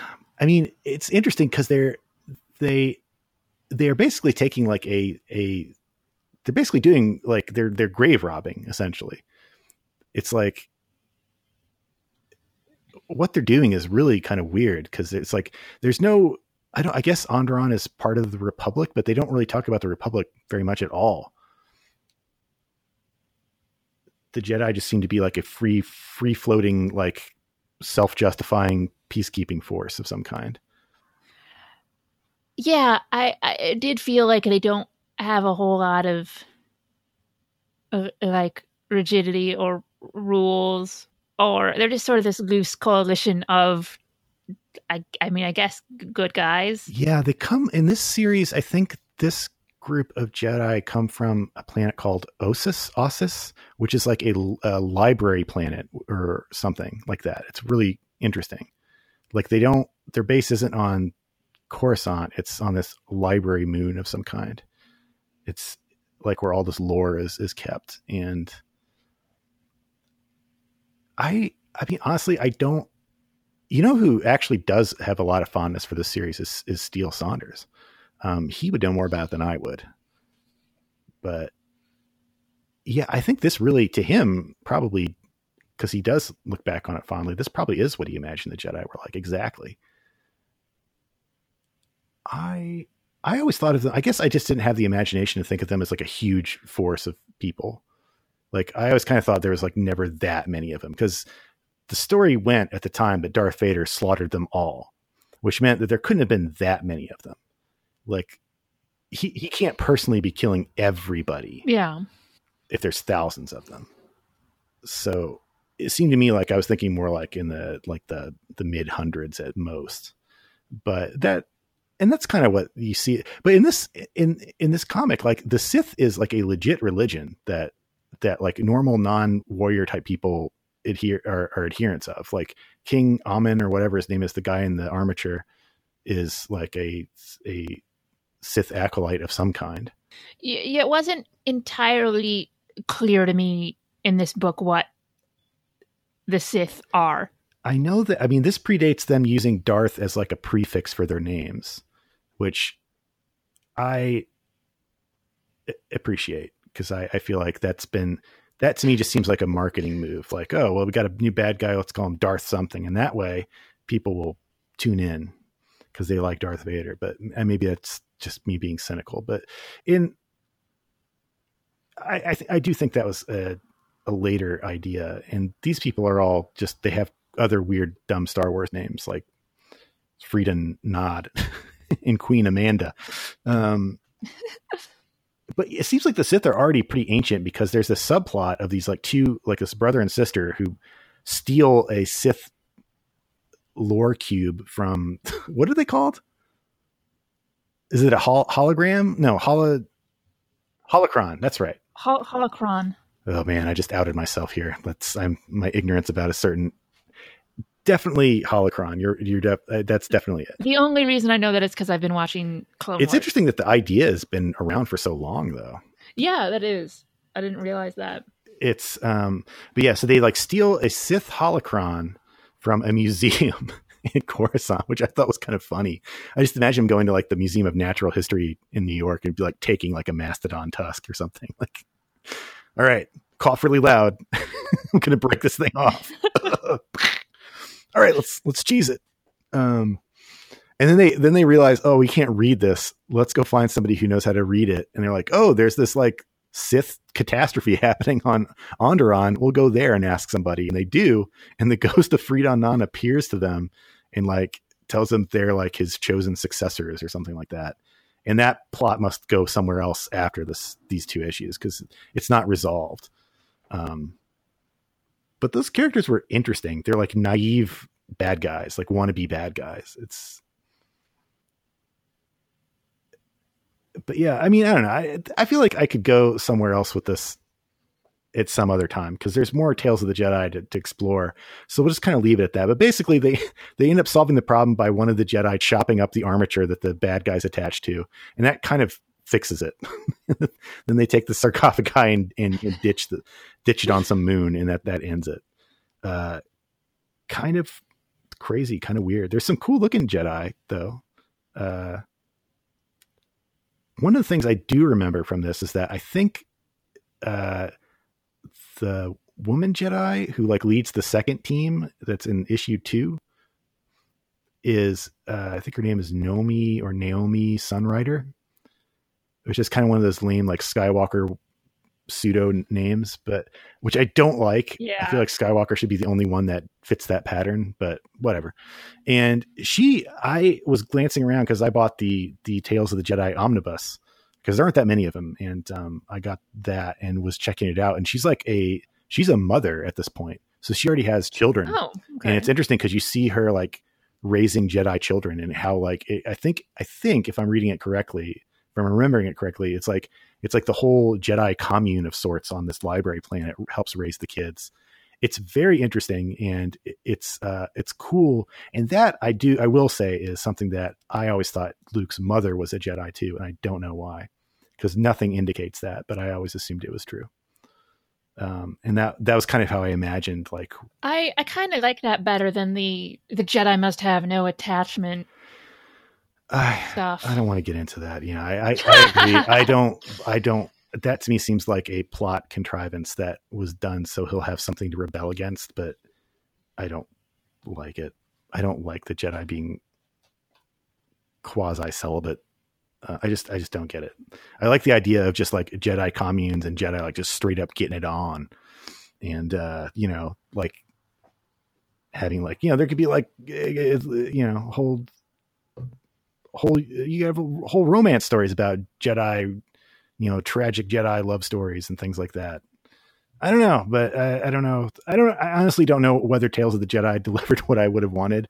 But it is interesting. And I did enjoy looking at this comic. I don't know whether I can go any further than that.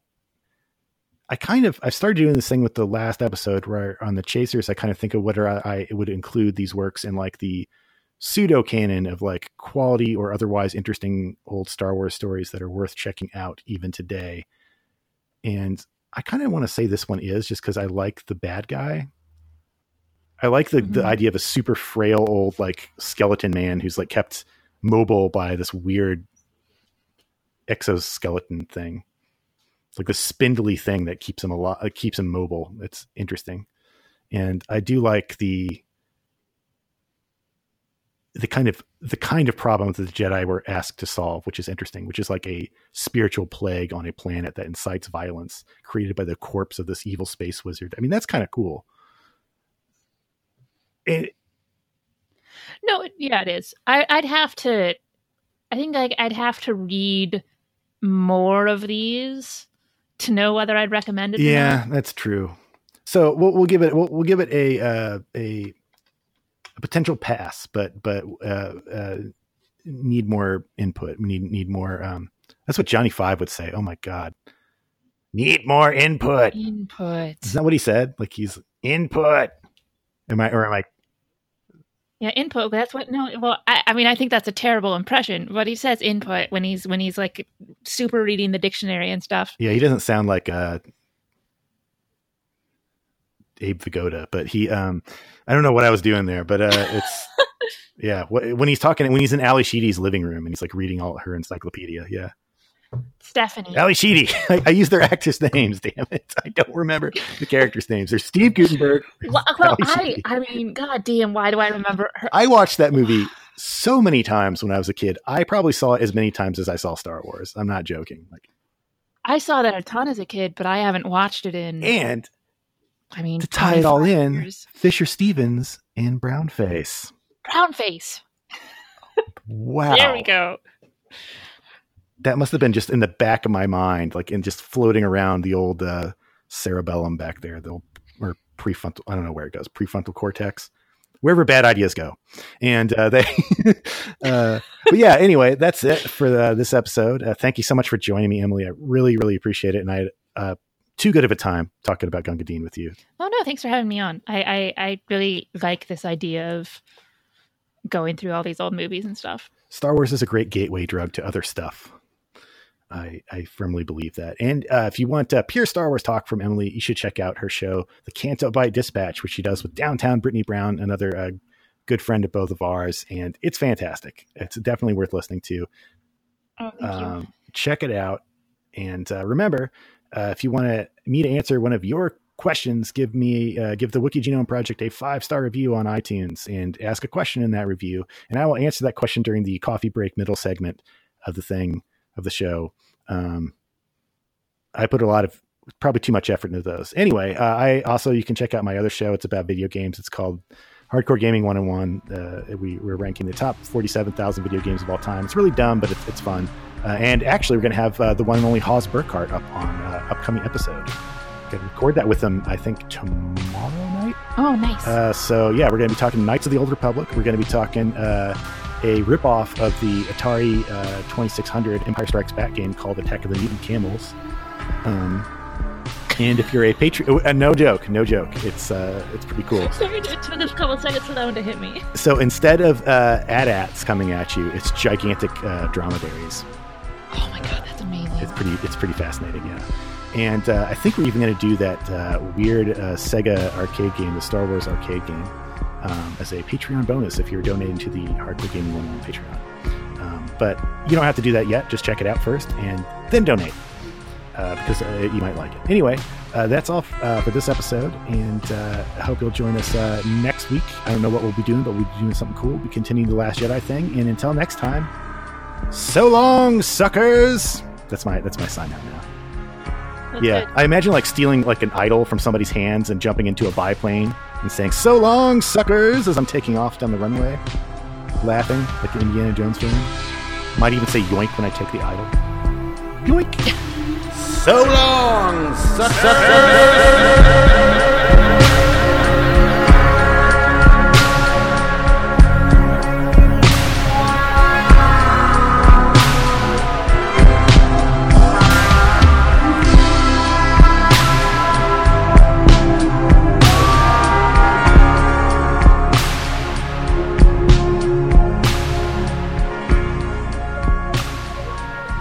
Hey everybody, you still there? You still sticking around? You ready to hear some more of my predictions for The Last Jedi? It's right now I'm recording this. It is 11 p.m. On Tuesday, I think the 12th, 13th, 14th. So I'll be seeing it in 2 more days. One on the night of Thursday the 14th. Can't wait, but this is really my last chance to get out my proof that I had some ideas about The Force Awakens, and if even some of them are right, I'll feel pretty good. So first and foremost, Rey's parentage. I'm on team Rey's a nobody, and I always have been. If there's any connection between her and the Skywalkers, I'd say it's that her parents were murdered because of just such a connection. Like they were students of his and they were murdered or something like that, or they were otherwise associated with them and they were killed. I think that The Last Jedi's promo stuff is sending strong signals that Rey and Kylo, possibly even Kylo and Luke, will not exactly team up, but we'll find some kind of common ground. I think the possibility that Kylo killed Rey's parents is pretty low for that reason. The one thing Star Wars has never done, but definitely needs to do sometime, is have a villain that's actually worth siding with. Although the audience will not easily forgive Kylo Ren and may never forgive him, I predict he's going to tell Rey something completely true and sympathetic about their past in some way. Perhaps it's about how he saved her life as a child. Maybe that dream vision in episode 7 in the Force back is 100% literal, and Kylo really did stop the dude in the salad bowl hat from clobbering baby Rey. So other people have theorized this as well. I don't think I think I came up with this thought until I heard somebody else have it, and I wish I could credit the person who it is. But there's a possibility that baby Rey or younger Rey was kind of like a freak child, some kind of dangerous child with crazy powers, and she may have been inadvertently responsible for burning down Luke's school. Perhaps Kylo took baby Rey and used her as a weapon, like an Ark of the Covenant, to slay his enemies. Perhaps he looked at her and saw a kindred spirit, another child unlucky enough to be born amidst someone else's grand destiny, and showed pity on her and left her on Jakku, where she would be harmless and go unnoticed forever, right? Perhaps saving the little girl was the last truly good thing Kylo Ren did, and now he sees her return as a sign that he was wrong to follow Luke or Snoke, or both, and that maybe he should have struck out on his own. Another issue, where does Rey's power come from? I think if she's related to anyone important, I'd say it's a sort of first family of the Force. These like bearers of the original Jedi Knight genes in some respect. They'd be people we've never met. Why do I think this? Well, it's one of those increasingly few veins of George Lucas's early Star Wars drafts that hasn't been tapped yet. And as I said in this episode earlier, I think it's territory that Rian Johnson might want to explore in later movies. Perhaps the horrible truth that Luke discovers on Ahch-To is that the Jedi betrayed this first family, marooned them somewhere. Perhaps Snoke himself is another descendant. Perhaps the reason his skin tone was made more human for The Last Jedi, because I think it was originally supposed to be pretty pallid, kind of white, like bone white almost. I think one of the reasons why he might have got his skin pinked up a little bit for this movie is that he might be partly human. One thing I wish I'd explored with Emily Lind for this episode is the possibility that the guru in Gunga Din was Rian Johnson's kind of pole star and inspiration for writing Snoke, and Snoke's dialogue and Snoke's kind of whatever tidbits of backstory we get in this. Andy Serkis has said that Snoke has a reason for hating the good guys. I'm kind of less convinced that Snoke is a distant relative of Rey than I am of the idea that Snoke is in some way connected to this ancient history that Luke has uncovered at the First Jedi Temple. And one thing Star Wars has never touched upon is, like, at least the movies haven't, is like the great ancient evil that's sealed up in a magic vault somewhere. That trope. It's been done to death, yeah, but it hasn't been done in a Star Wars movie. And when mere mortals are tasked with writing a Star Wars movie, they are likely to turn to A, unused details from early drafts of the Star Wars movies, and B, adventure fantasy tropes that have been done in everything but Star Wars. So that's a possibility. I don't think Kylo takes a shot at his mom in that scene. I think that happens pretty early on. I think he can't bring himself to do it, or he delays his shot so long that it falls short of the mark. For one, I think that because these trailers tease that decision's so hard, and they wouldn't do that if the end result was Kylo killing Leia, he might have to leave it to a comrade and hope that they fail. I think Kylo is going to be... now, this almost has been confirmed. I'm not even sure that I want to say this one, but it's not been confirmed by a rumor. It's just been almost... It seems like it's like the actors have said as much, that Kylo gets discarded by Snoke for his weakness or fragility, that Snoke wants to choose Rey as the shinier object, you know, that the brighter potential. And my preferred option is that Kylo discards Snoke. And because I like that, because it gives us back this unused plot from Empire Strikes Back where Vader announces that, you know, he's plotting to destroy the Emperor, that he wants Luke to join him, and they're going to rule the galaxy as father and son. They're going to kill the Emperor. It's something that is completely abandoned for the next movie, and it was consciously abandoned by George Lucas because he felt like you couldn't squeeze in enough with that movie, and, you know, you got to get those Ewoks in there. He even said that. So but yeah, I mean, it's a really cool idea that just hasn't been done. Wouldn't it be much cooler to see Darth Vader try to execute a plot against the Emperor than just blindly obey him? I think it would.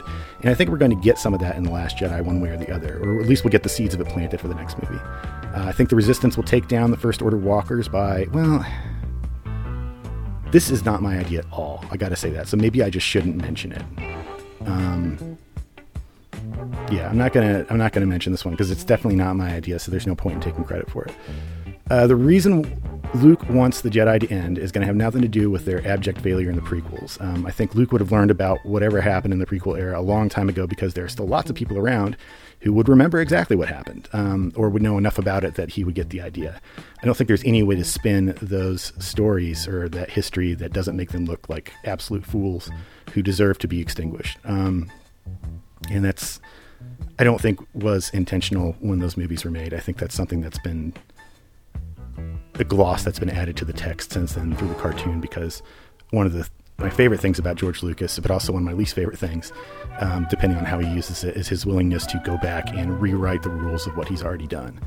He's always changing things. He's always going back and revising history, and then claiming that it was always supposed to be that way. That's the part I don't like. But yeah, I don't think it's going to come up because I don't think most people would have.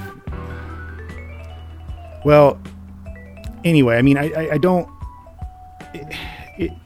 think it would have I don't think that would have much to do with what Luke discovered on Octo. I think, or what are we calling it now? Octu? Again, I think what Luke, why he wants the Jedi to end has a lot more to do with him, and what he knows happened to Ben Solo and Darth Vader, than it does with like necessarily what he learns, or it's as much about that as it is, what he learns. He's going to learn, something about his own failings for sure, or decide that it's time for him to end, because the only way the Jedi can come back is through him. Luke's kind of the conduit, and he's not willing to risk creating yet another monster because he's seen that all it takes is one evil Jedi to ruin the galaxy, and this keeps happening. So on balance, I think anybody would decide, you know what, maybe the Jedi, not such a great idea. So he may also believe that he's tainted by the dark side. I mean, think about this. His choice to fight Darth Vader in Empire Strikes Back will come back in some form, I'm sure, because he's going to be warning Rey about not doing what he did. His choice to fight Vader in Empire Strikes Back, most people consider that to be a start down the dark side or the dark path, or that he was risking it. He was exposing himself to evil in a way that he wasn't prepared to do. And as Yoda says, maybe once you start down the dark path, it really will dominate your destiny forever. And whether that's true or not, Luke might end up believing it, that even though he destroyed the Emperor and redeemed Vader, in a sense, that he's nonetheless tainted by it. You know, it's not really that weird of a concept. The Lord of the Rings ends, and like Frodo can't stay in like the regular part of the world anymore because he's been with the evil ring for so long that it's like ruining his mind and body, and that he goes to live with the elves on some island where they're going to take care of him. Probably just going to keep him really drunk is what I think they're going to do, but you know, who knows. Special elf medicine. Yes. It's called Johnny Walker Elixir Black. Enjoy. I think the A-Wings, this is some littler stuff. I think the A-Wings and the bombers and stuff were brought in by Admiral Holdo, Vice Admiral Holdo. I think Holdo is a Vice Admiral because she's the Vice Admiral of what's left of the Republic Starfleet. We saw a lot of it get destroyed in The Force Awakens, and in order for this movie to have any tension, they've got to be still mostly destroyed. So she was like Vice Admiral to the Admiral in the sense that the Vice President is in charge if the President dies, or is impeached or otherwise removed from office. So Holdo has this kind of legitimacy, and that's where the power struggle between her and Leia might come from. The Resistance will really need the Republic's help, and they will need to merge with Resistance, and Leia is going to get pushed out. And I think that she may even come to accept this, that if she manages to get everybody to survive the all-out assault from the First Order, that she'll feel like her mission in life is done, that she's done it, and now it's up to the next generation to finish it. One thing I can't figure out is what Finn and Rose and DJ could possibly be trying to do. I can't imagine what kind of plan would hang entirely on them and require them to go to a casino planet. It seems like it's probably going to be something that doesn't start out as a super big deal, but it becomes a bigger deal. So maybe they end up on the First Order's like mega super ship because circumstances kind of force them into it. I do think that if they are in fact going to bust DJ out of prison, and that's their mission, that he's going to betray them. Why? Because their rescuing him will not make him sympathetic or nice at all. He's going to do the exact opposite of what Han Solo does in the... Oh, there we go. Oh, yeah. Well, of course he doesn't concede. Okay. So he's going to betray them, and it's just going to drive home like that some people are just jerks and don't be self-interested. And because that's going to be kind of part of Finn's journey too, is that he's going to get over his fear of... not necessarily get over his fear, but realize that he can be motivated to fight on by being more afraid of disgrace and dishonor than he is afraid of death.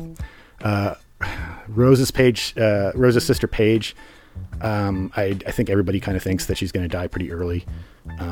inevitably, I think Finn is going to want to ditch everyone and run away. We've been told about this. Rose is going to clue Finn in on probably some way that her entire family has somehow suffered from the First Order, because I do think that there is a problem in the backstory for this new trilogy of like, what exactly does the First Order do? Like, where do they come from, and why are people, like, aside from the planet destruction thing, like before that, why were they bad? What were they doing?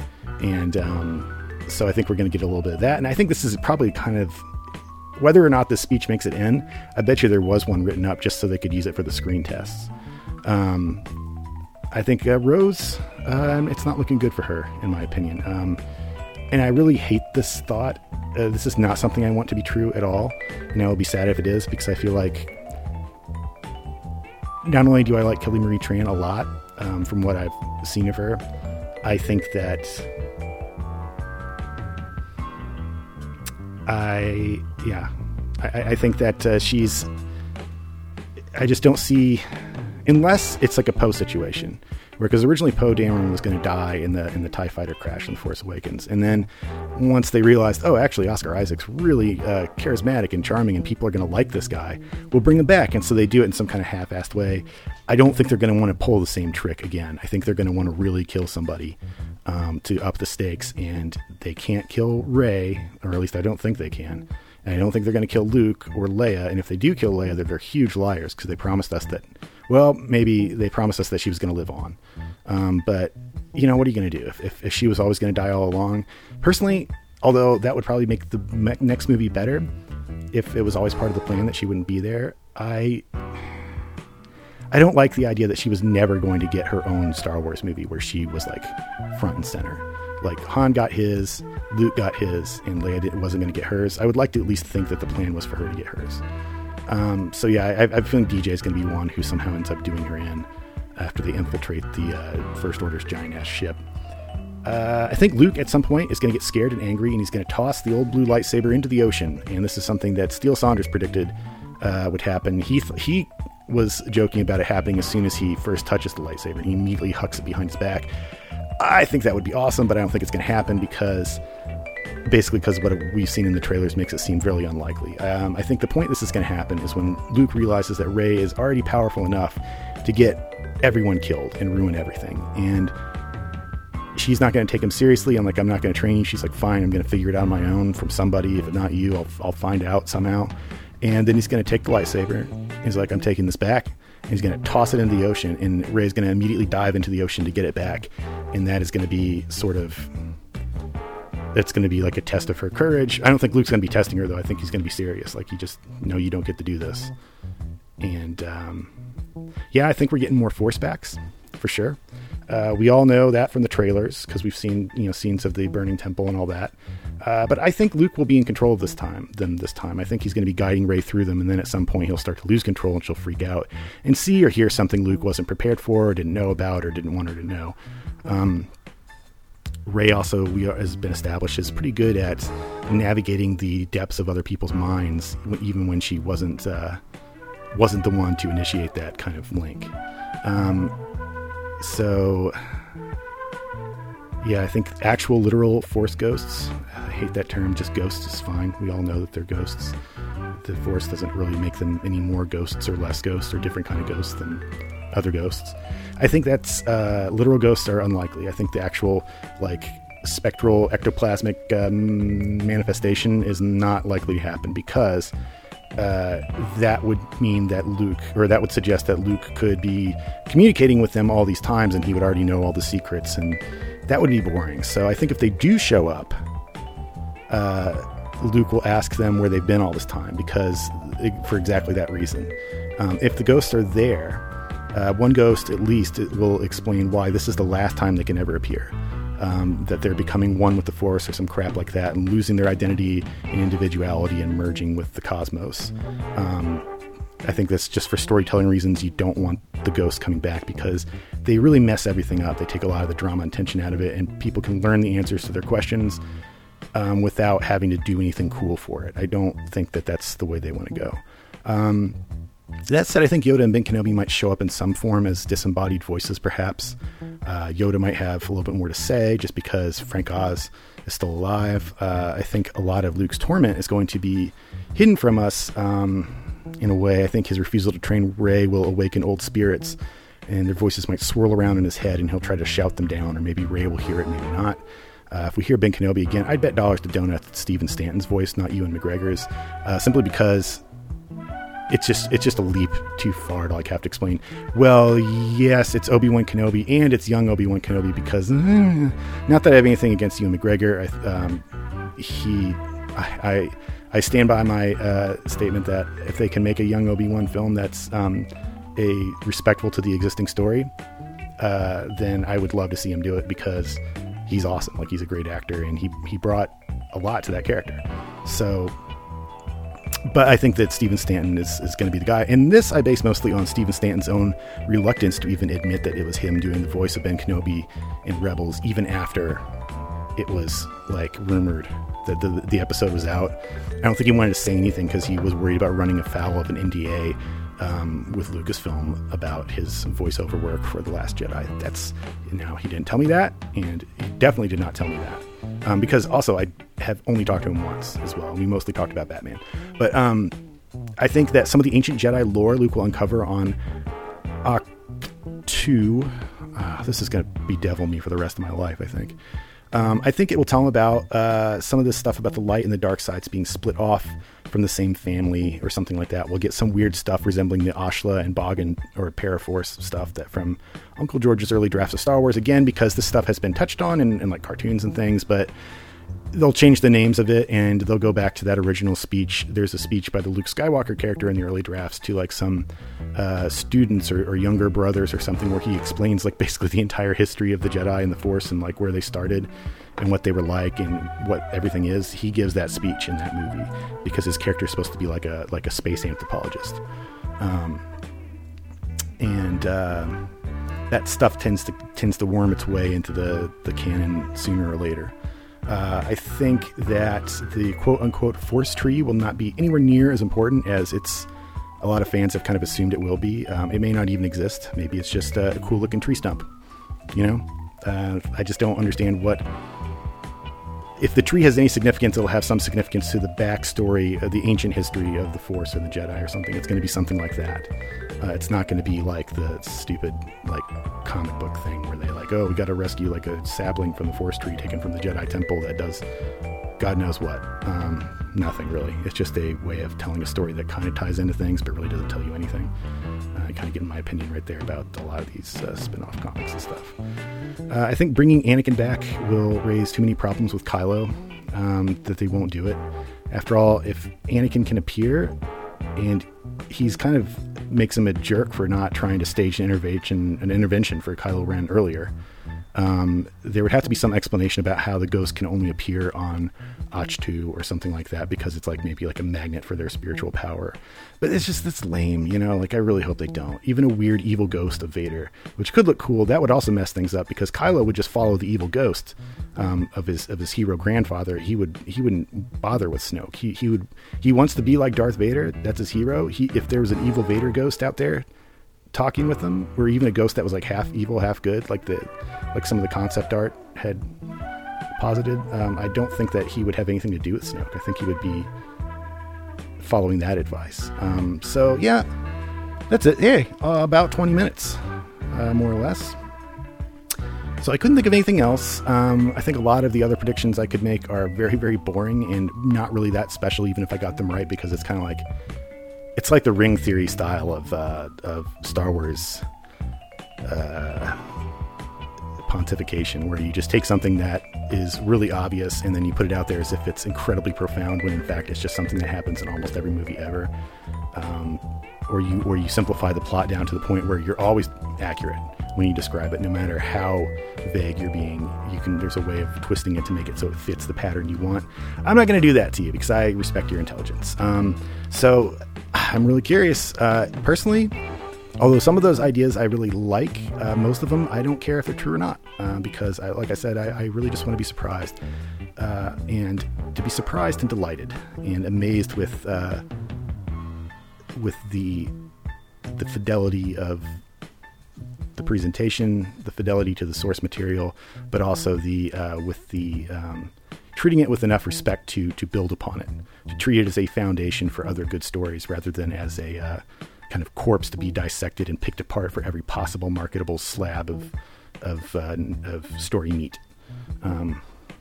That's what I hope, and that's pretty abstract, but so it goes. So it is. Anyway, that's it. Enjoy the movie, guys. I can't wait to talk to you again. We're going to continue the series after the movie, so we'll be able to watch a couple movies that inspired The Last Jedi with the knowledge of what The Last Jedi is about, what happens in it, and that might be interesting too. I think what we've got left are, I'm going to do a solo podcast about the Bridge on the River Kwai, and I'm going to do hopefully Emily Lynn will join me for Letter Never Sent, which is another Russian film. It's awesome. It might be my favorite of all of these.